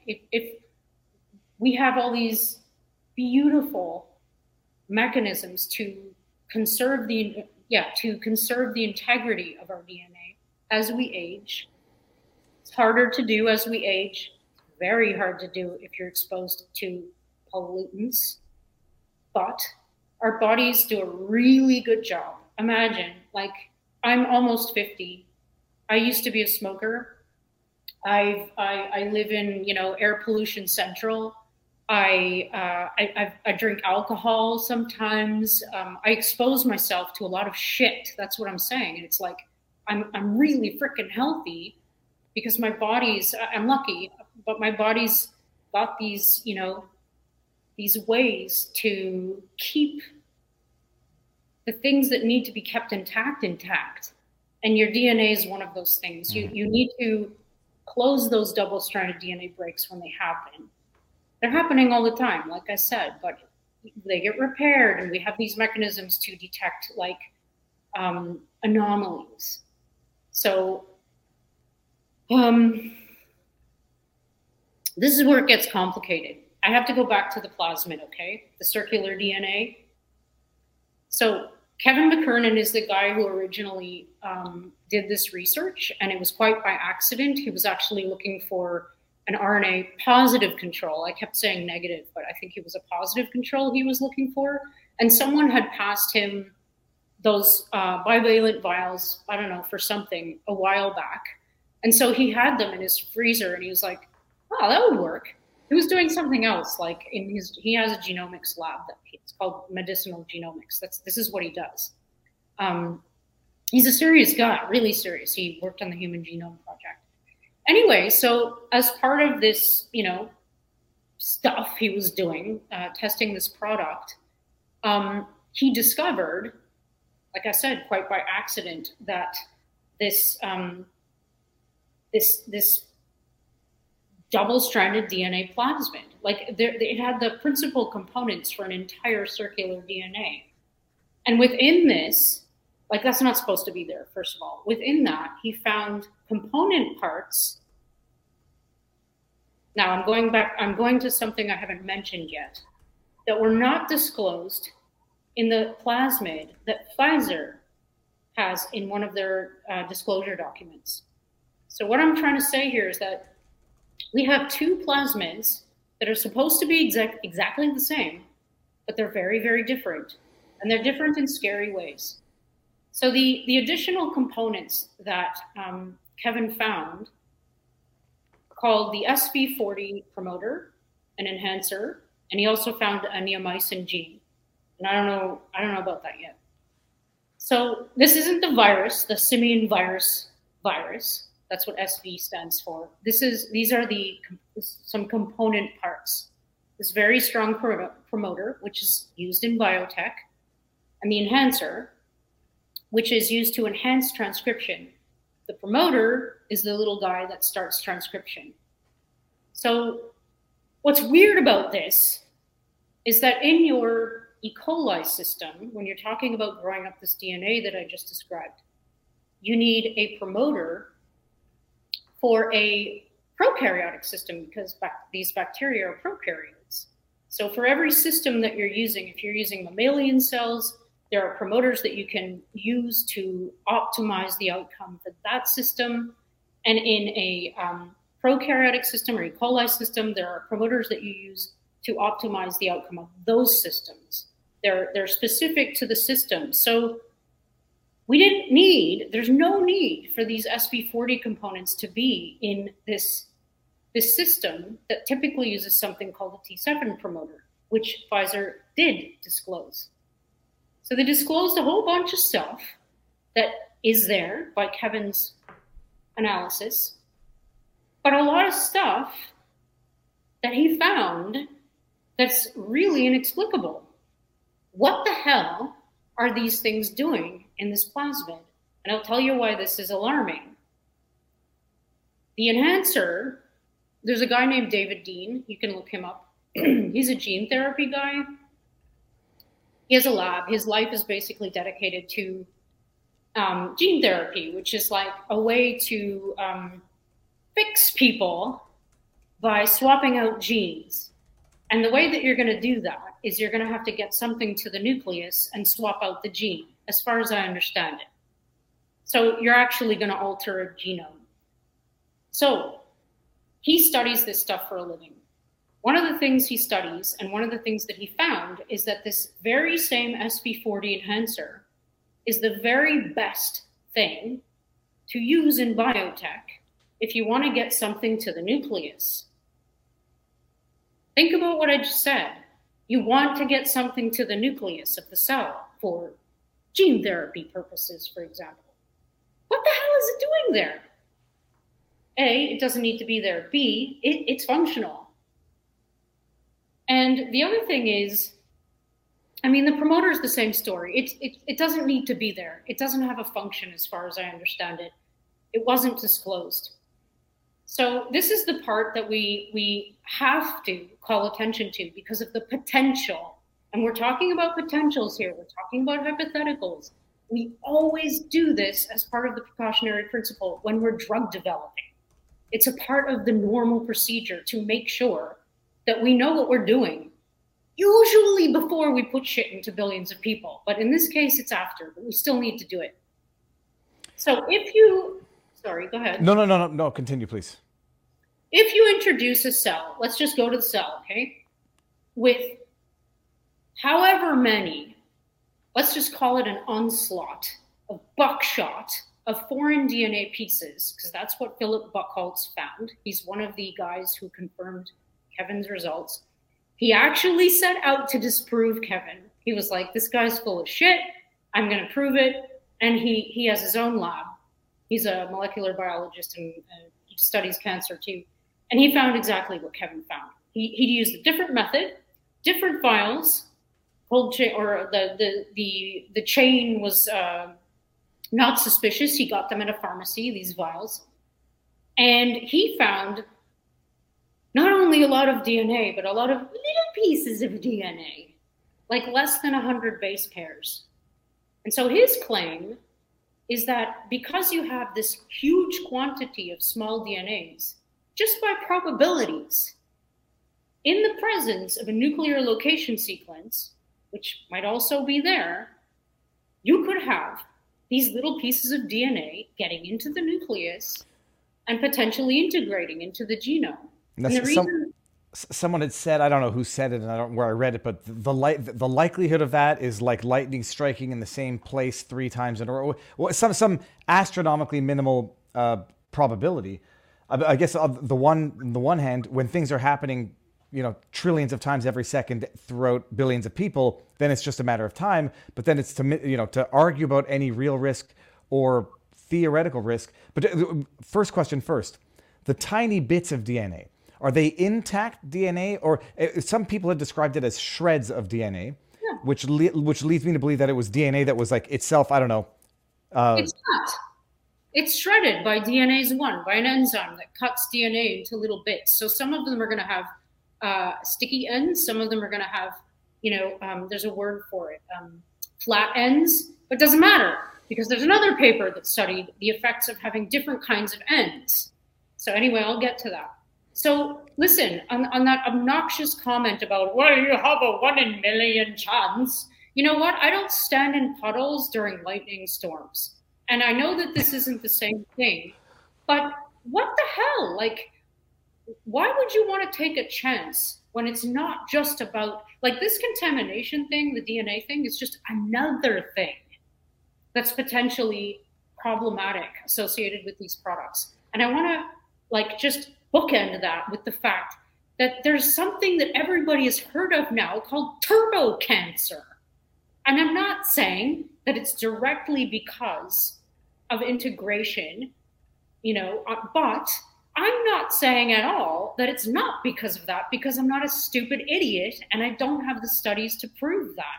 You have to have done the studies and proven beyond a shadow of a doubt that this is not happening before you can say it's not a problem. Jess, look at this. I just have to do it in real time, and I was doing it.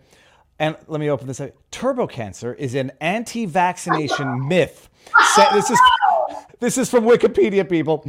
It's a myth centered on the idea that people vaccinated against COVID-19, especially the mRNA vaccines, are suffering from a high incidence of fast-developing cancer. The myth, spread by a number of vaccine opponents and related influences, has no factual basis. Well, now I know. All right, Jessica. Now Wikipedia has chimed in. I'm going to read that afterwards. It's the incidence of what don't call it turbo cancer. That's the bad word. Aggressive, fast mutating cancers. There is statistical evidence to support that claim. Well, I can tell you from that I do VAERS stuff, right? From a very long time ago, there's what I do is I look back 30 years because there's 30 years of VAERS data plus the 3 since COVID. and I compare the number of reports in the context of all the vaccines combined to the number of reports in the context of the COVID products. Mm-hmm. And in every single adverse event case, and I normalize this to, like in the case of flu, I normalize it against 1 million doses. So this whole, oh, it's just because there's more doses, it's bullshit. It's always like this. Like, yes, there are reports of cancer associated with all the other vaccines combined, but it's negligible compared to what we're seeing in the context of these COVID shots. And it's not over-reporting. Theirs is underreported as a passive pharmacovigilance database. So it's not just the numbers, though. I don't only always go with numbers. I go with, it's not just quality. It's not just quantity. It's always quality with me. You have to look at both. The rate of increase of male breast cancers. There's another article that I saw on this the other day. Some little boy died of male breast cancer or something. You're making me. I was having chest pains before, Jessica. Now I'm thinking maybe it's. I'm gonna. Hold on. There's nothing there except for a massive, not bicep, but whatever this thing is called. What is this thing called? Pectoral muscle. Okay, sorry. So a massive increase in male breast cancer. Yeah, weird cancers. Acute lymphocytic leukemia in old people. That's a childhood leukemia.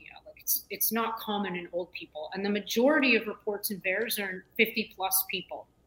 It's atypical. I always look for anomalies and then I ask, why? What's different? What's causing this? It's a sensible approach, I think. I'm not making a claim most of the time. I'm just saying, here's what's shown. I want to know why. This isn't normal. This isn't typical. So what was I going to say? Oh, I will also really want to stress that I find it really gross in general, in normal, let's just say Western society, how normalized cancer has become. I'm not saying that humans aren't predisposed to get cancer. Obviously we are, because we keep getting it, all different kinds. By the way, cancer is just like overproduction of cells. But when you combine all the things that I was talking about before, environmental toxins from the air, from the food, the endocrine disruptors we will like eat by the kilo, we can't avoid it. Plastics, we're the generation of plastic consumers. If you're a smoker, if you drink, all these epigenetic mutations that are going on all the time, when you just add layers to this onion of toxic waste, these balancing factors in your body that are normally really good under regular conditions, let's say, they can't handle it. It's all about losing the race. And so this is, if you just want to look at it this way, these shots are yet another toxin that you're introducing to your body in a massive dose. And if you're repeating it, you're getting repeated doses plus immunological dysfunction. So if cancer rates are increasing, I have zero doubt that these things are at least involved, if not the cause. So it's important that people acknowledge, we're already a big tumor. Westerners are walking tumors. I can't even believe it. It's every single person I know has someone who's got cancer or dying from cancer. I don't think that's normal. Do you? I mean, I'm just Googling it. I'm going to go read it. I don't want to come to conclusions too quickly. Why are cancer rates rising in adults under 50? This is January 2023. And it's again, like you say, not to point it all at one thing. Just there's a trend. I don't know when they're measuring it from. Yeah, I look, my father-in-law died of cancer. I don't want to make anyone uncomfortable. Family members have had cancer.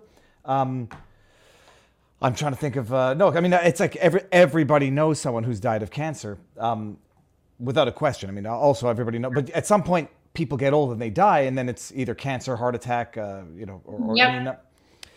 It seems like when you get the shots, it kind of pushes, it tips that scale.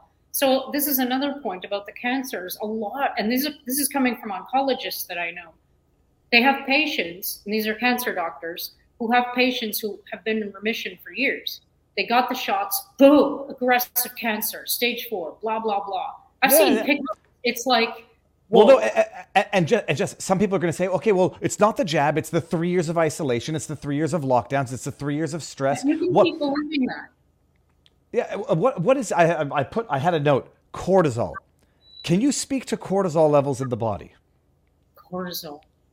I always told that like stress releases cortisol. Cortisol in the body is bad for you, which is why people tell me it's a stress hormone. It's totally normal, but I believe, I'm not an expert on this, I'm going to take a shot in the dark, that if you're stressed out all the time, like I am, me too, yeah. Your cortisol levels are probably elevated for a prolonged period of time, which has damaging effects. I think it has something to do with free radicals and shit like that. So if you're not like supplementing with antioxidants or don't have an antioxidant rich diet already, you're probably going to be like, cancering a little bit too much there to use that terminology. But it's not good to have elevated levels of anything for a prolonged period of time. So whatever effects cortisol has being elevated for a prolonged period of time, it's probably not good. And that's what I know. Good. Okay. Now, so the DNA fragments, it's a massive unknown, but it's an unknown in terms of long-term effects, but it's now a confirmed known in terms of reality. It's there. What the impact is, we'll find out in, 6 months to 5 years time. So let me just put a cap on the SV40 promoter. So this is a very strong promoter. And what that means is that it's really good at doing transcription. So it starts transcription of genes. So the reason why we're all kind of concerned, well, it's 2 reasons. If integration events are happening, you could be talking about a little bit of DNA integrating into an existing gene that's really important. Remember that P50 gene, guardian of the genome guy I was talking about? If you have a foreign bit of DNA, splicing itself somehow into that P53 gene, it's effectively mutating the gene. That's not good. You lose your surveillance system. This is an extreme example.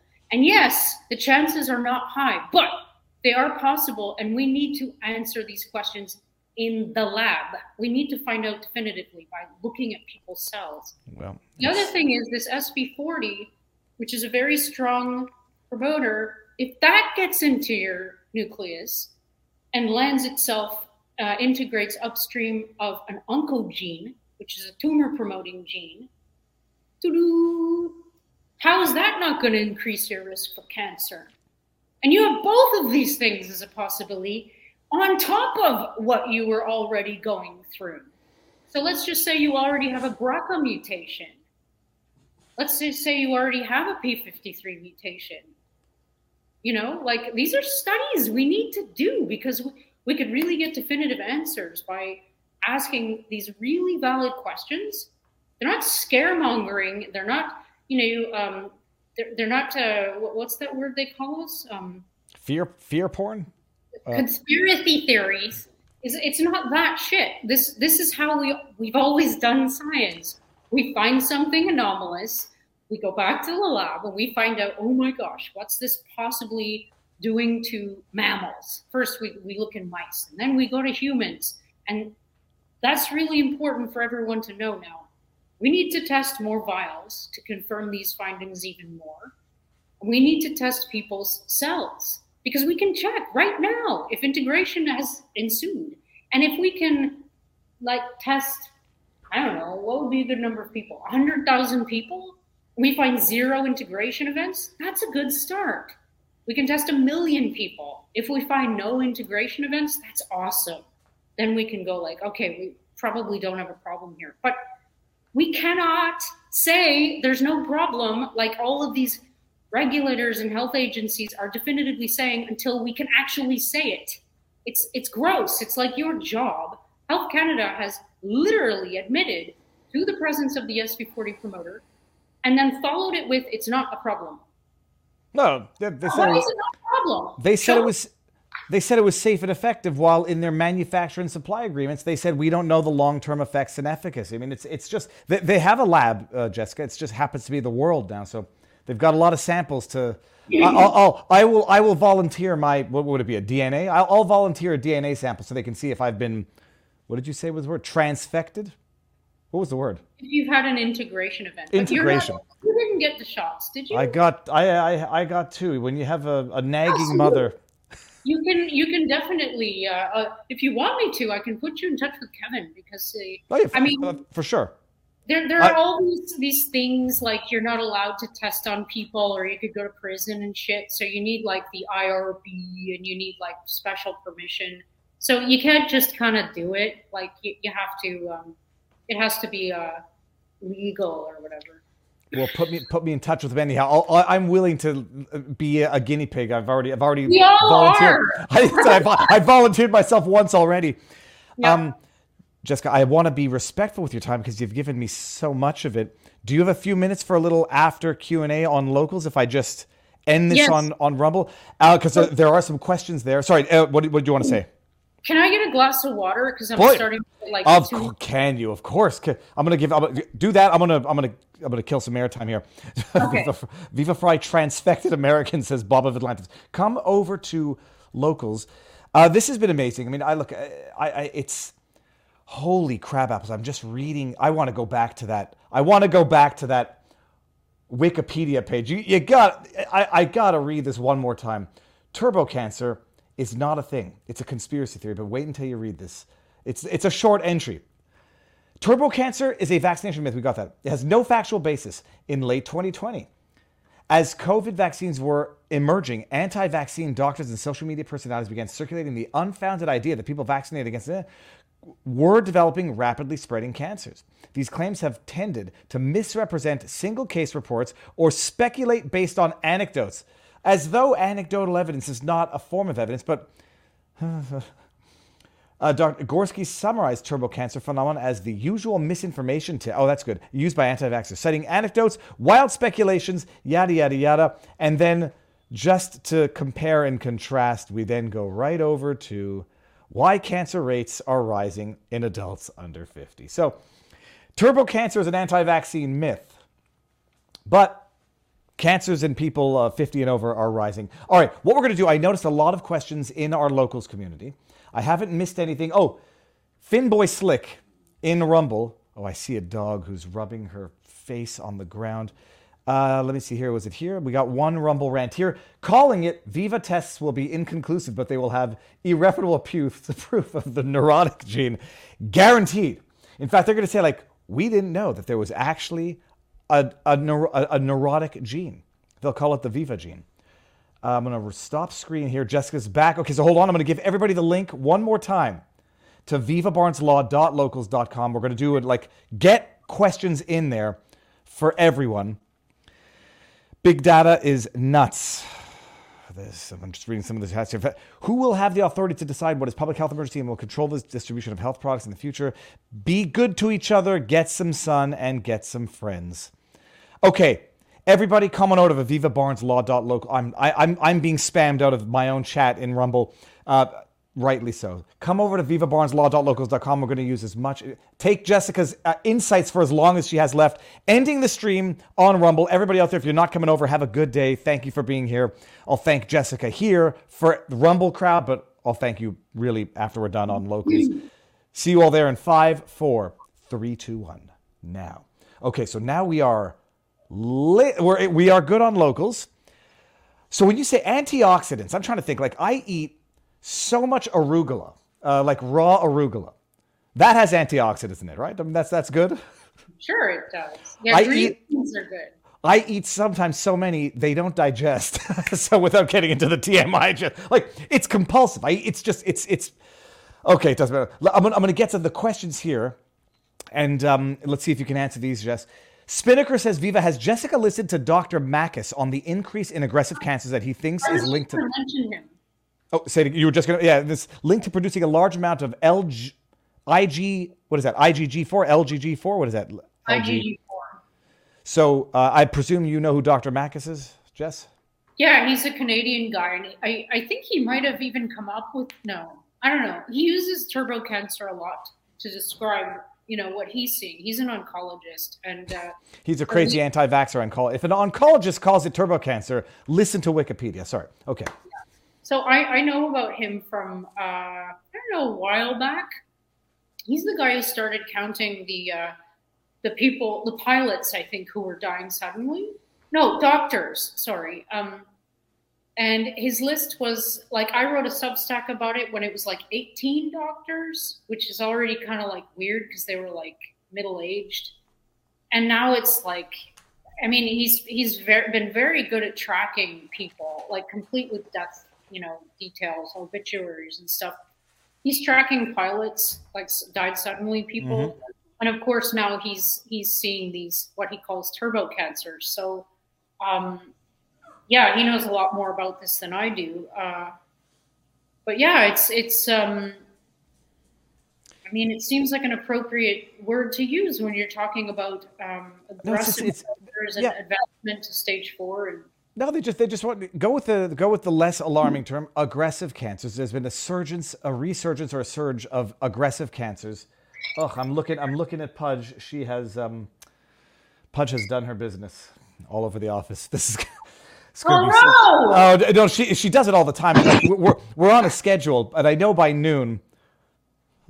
Well, that is a beautiful cat. Am I gonna show everybody what my life is like here? You're gonna show us your poop? Oh yeah, this is not. Well, we're on low. Not that anybody really wants to see it. This is my life, and you'll notice the nugget. There's nuggets next to her. I'll have to get those. She's on the all beef diet, so it's very dry and very easy to pick up. My wife must have heard me talking about the poop. All beef patty special sauce. Marion just stuck her head and says, "I think you need to stop talking about the poop, Dave." Okay, sorry. We'll get to the next question here. Oh, okay. When will I think I can feel this one? This is, when will Fauci and his band of liars be punished for their treachery and genocide? There will be lawsuits. Did we lose Jess? She's coming back. I've scared her away with. She's like, "That's it. I'm out of here." I hope she's coming back. She's coming back, unless her computer just went dead. Let me get to these questions here. So we got, that is LS8878.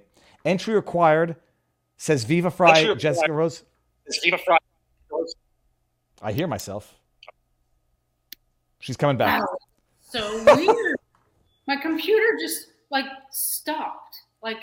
I went one step too far with the picture of the dog poop. That's like, I'm out of here. No, my computer just stopped, and I was like, "Where'd you go?" It just never happened before. Everything was just. The NSA has now tapped into both of our computers, as if they didn't already have all that. Just there's a compliment in here. It says, I imagine there are not a lot of people banging on your door or yelling out to you on the surf to do grant study. To do grant studies on this. Well, that's an interesting thing. You get into the capture of this. There's going to be no financial incentive to look into any of this. Who's going to fund this type of research? That's why recently I participated in, it was an official Senate testimony, but you saw, if you didn't see, Philip Buckhaltz and Jency Lindsay gave testimony to South Carolina senators recently on this subject matter, on the DNA shit. And so it's really important that people start doing what we're doing now in the States, state by state, because you're absolutely right. No federally funded program will start to do this. So as far as I understand it, the representatives in each state who have the power can demand that the tax-paid institutions like the colleges and labs can do these studies, because they're already set up to do it. They have all the IRBs and all the, the legalities figured out, because they're already set up. So I think they can be commanded to do this at the state level, as far as I understand it. So it's a good approach, because if South Carolina takes the reins and does this, which is what we're pushing right now, then other states will follow. Well, I'm thinking just of how economics plays a part in all of this. You're not going to have Fauci directing any of his funding to do the research. You're sure as hell not going to have private pharma doing it. What will end up happening, if any of these lawsuits are massively successful, and they prove to be, viable, financially beneficial class action lawsuits, I mean, you could have some form of, an alternative method of funding the research if there's an economic interest to do it. Yep. It might only come from the prospect of successful litigation, because there might be a lot of people pissed off, and I mean, this could be it'll be the first largest criminal and civil penalty that Pfizer will pay. It'll take over the last two. So that would be one method. But so, okay, what would people at the state level? What would people at the state level do if they want to get involved? But what do they do? Write letters to their Congress people? I actually have no idea. I'm not even a U.S. citizen, but from what I understand, I think these were state senators that they were giving testimony to. So I think they have the power to demand that these tests, like vials, be tested in like state-funded labs, for example, because they get money from pharma, but they're also taxpayer funded. So basically, there's like this connection between the people and the representatives of the people, and where their tax dollars go and what they actually want. So it really does come down to, I don't know, like the specifics or the legalities, but from what I understand, it can be done that way. Well, I'm looking into when this page loads up. DeSantis set up a COVID grand jury in Florida to investigate. So I mean, this would be the object of the investigation, and they have state funding for it. Okay, let me see here. Let me get this one. Ginger Ninja says that might actually be a bicep, Viva, because of the gene therapy that infiltrated your nuclei. Viva grows a third bicep. Oh man, I've lived in fear of life since before the jab. This was just like, might even be a good distraction from the irrational fears that I had growing up. We got Nixis, that was from Ginger Ninja. And we got Nixis says, do not forget of the importance of zinc and zinc ionophore. What I would like to know is how beneficial something like a zeolite would be. Jessica, do you even know what a zeolite is? No, how do you spell that? Zeolite, Zeolite. I'm going to be looking at, I never give legal, medical, or election fortification advice, and I certainly don't give medical advice. I'll look. I know a lot of people have told me about the detox stuff. I'm like, what year is it now? The last shot I had was August 2021. So I think but for other long-term stuff, I looked into the batches of our batches, and there were virtually no reported adverse events. Oh, that's right. Well, we didn't talk about this live with everybody, Jess, but what was your understanding of like some of these hot batches? What's the latest known? Like 20% of the batches account for 80% of the adverse events. Is there any known stat on that? So first of all, if you're talking about looking at VAERS, which is what we're doing here, we're associating like serious adverse events with lot numbers.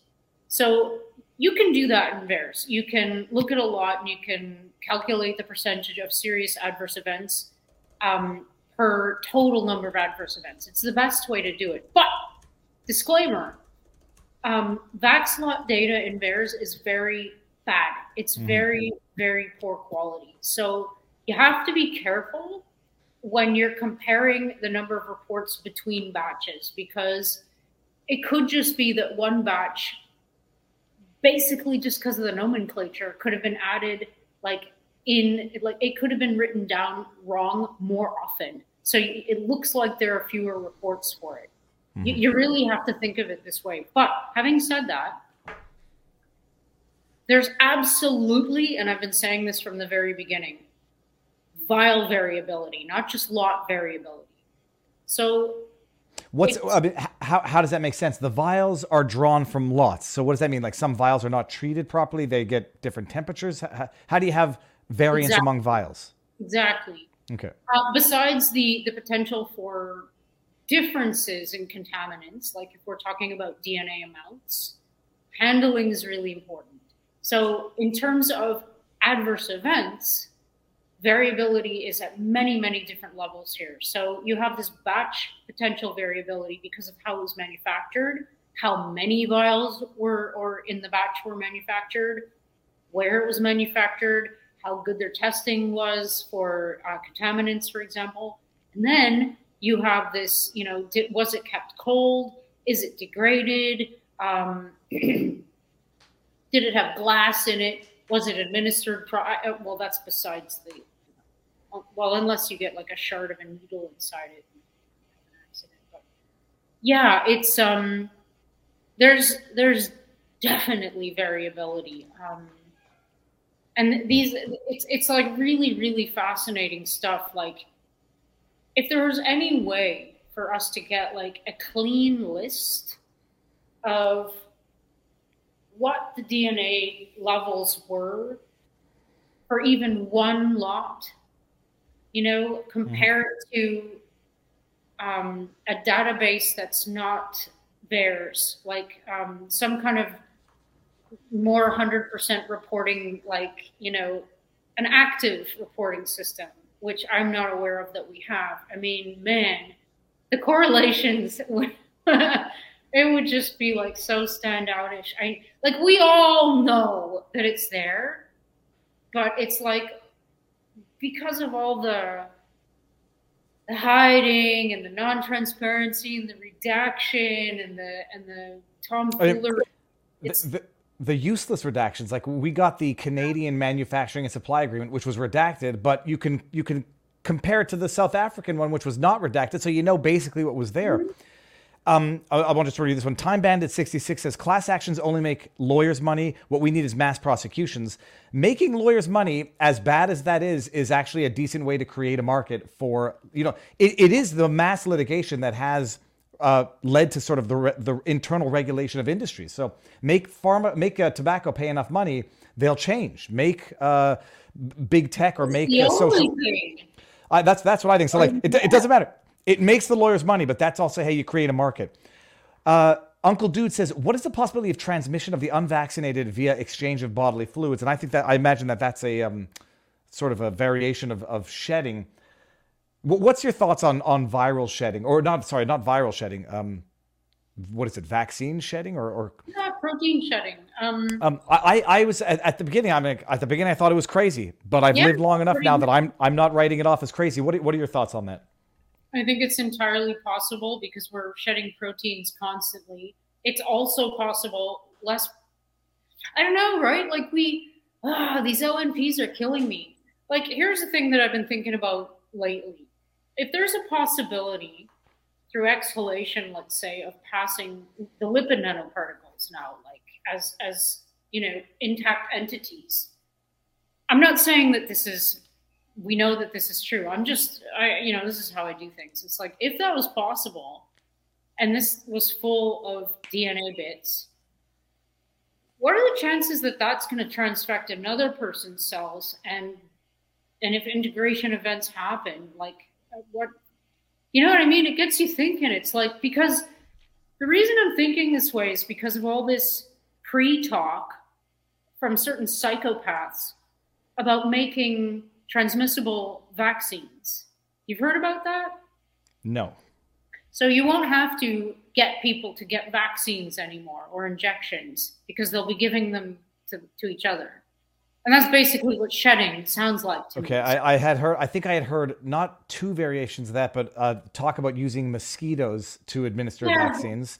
Yeah, this is another vector-borne idea, but I mean, there's so many additional things to consider with mosquitoes because they're living entities and they carry pathogens and all that stuff. But like, if you want to, I mean, it sounds like sci-fi, but does it? Well, there's a lot of things that are reality that sounded like sci-fi and dystopian, dystopian nightmares that you never thought could be reality. Please ask Jessica what she thinks the motivation was for tainting the job. Well, I think they mean in general, like this whole thing. I think I know your answer because I've heard it before, but what do you think? Deliberate negligence, stupidity, arrogance? Do you mean the DNA shit? I think they probably mean all of this, like screwing up or rushing the jab, lying about it. Is it incompetence? Is it negligence? Or is it nefarious It's a melange of all those things. Like, in terms of the injections, specifically this LNP modified mRNA platform, which is not going anywhere, by the way. That's why we need a moratorium smacked on the whole goddamn thing right now.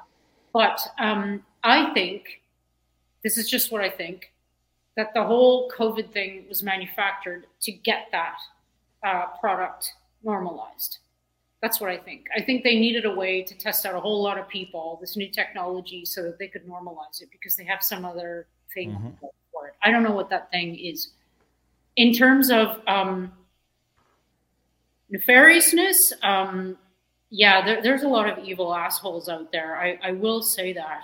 So it's not hard for me to believe that some of them, because they tend to have a lot of money, these ones, that they might have engineered things to occur in a certain planned way. It's definitely looking that way.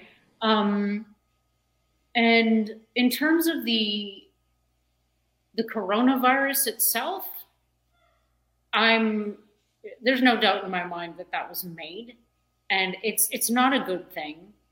And like the spike protein is a really bad thing in terms of the peptides that it has, the specific protein bits that it has inside it. And we know that because they've been sequenced.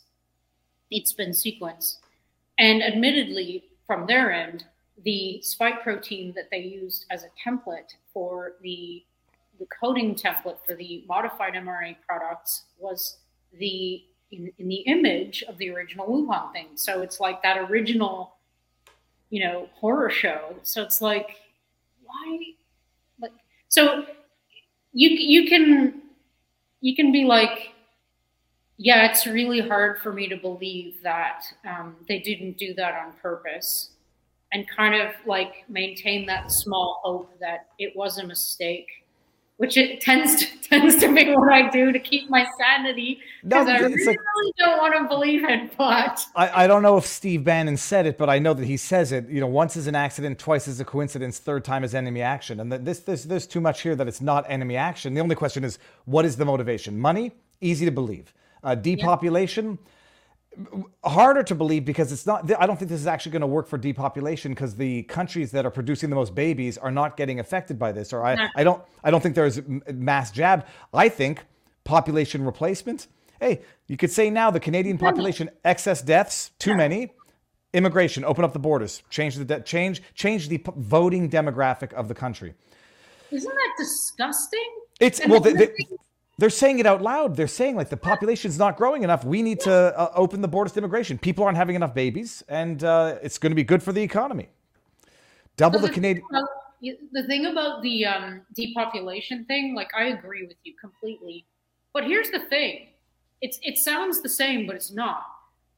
I don't think they're trying to intentionally kill people. I think it's much more profitable to make people sick, myself. But they don't give a crap if you die. Really, like, we're collateral nothings to the the lizard overlords, whoever they are. It's gross. It's like that you've lost your humanity, and you have no. You just that position they seem to have. Usurped. It ain't gonna last, man. Well, the amazing thing, always go back to Mark Twain and history not repeating but tending to rhyme. When the numbers are in, and people are using the term genocide now, and it sounds hyperbolic. I don't know, like, when they asked Clinton during the Rwandan genocide, when do acts of genocide become genocide? Like, how many hundreds of thousands of people dying or getting injured makes it a genocide? And we're there now. That's what I'm saying. Like, when the numbers are out, and then they're gonna say, "Oh, well, we didn't know." I mean, it's amazing rhyming. A number of people said we didn't know after World War II when people were dying. So, we didn't know. We were just following orders.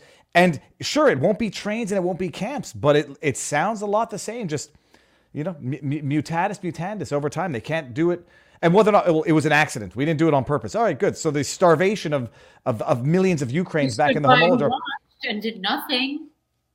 Yep. And shut the people up who were raising the alarms or raising the flags. For money. Yeah. Oh God, I was listening to. Oh no, that was right. It was the intro to one of the podcasts where they're talking about Pfizer. Nobody's buying their shit anymore. Like the jab now, I think is down to like 5 or 7%. The last booster was down to 17% uptake, and they're losing money. Paxlovid, nobody's buying. So, and now they're charging for this. And their forecast. We're only gonna our forecasts are down. They're gonna be bankrupt because they never. Well, not Pfizer, but Moderna. They never had a product except for this, and they're not gonna have another product after this. Yeah, exactly. Do you guys know that?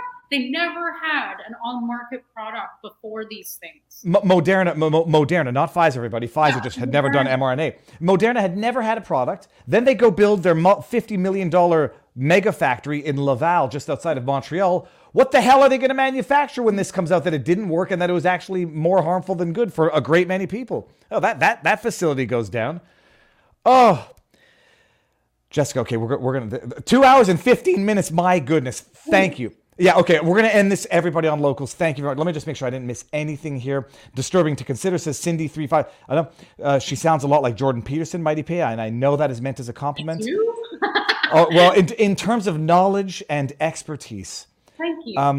All right, and we're going to, there's a number of comments. I think on Jordan, so thank you. Oh, wait, say that again? I'm 50-50 on Jordan.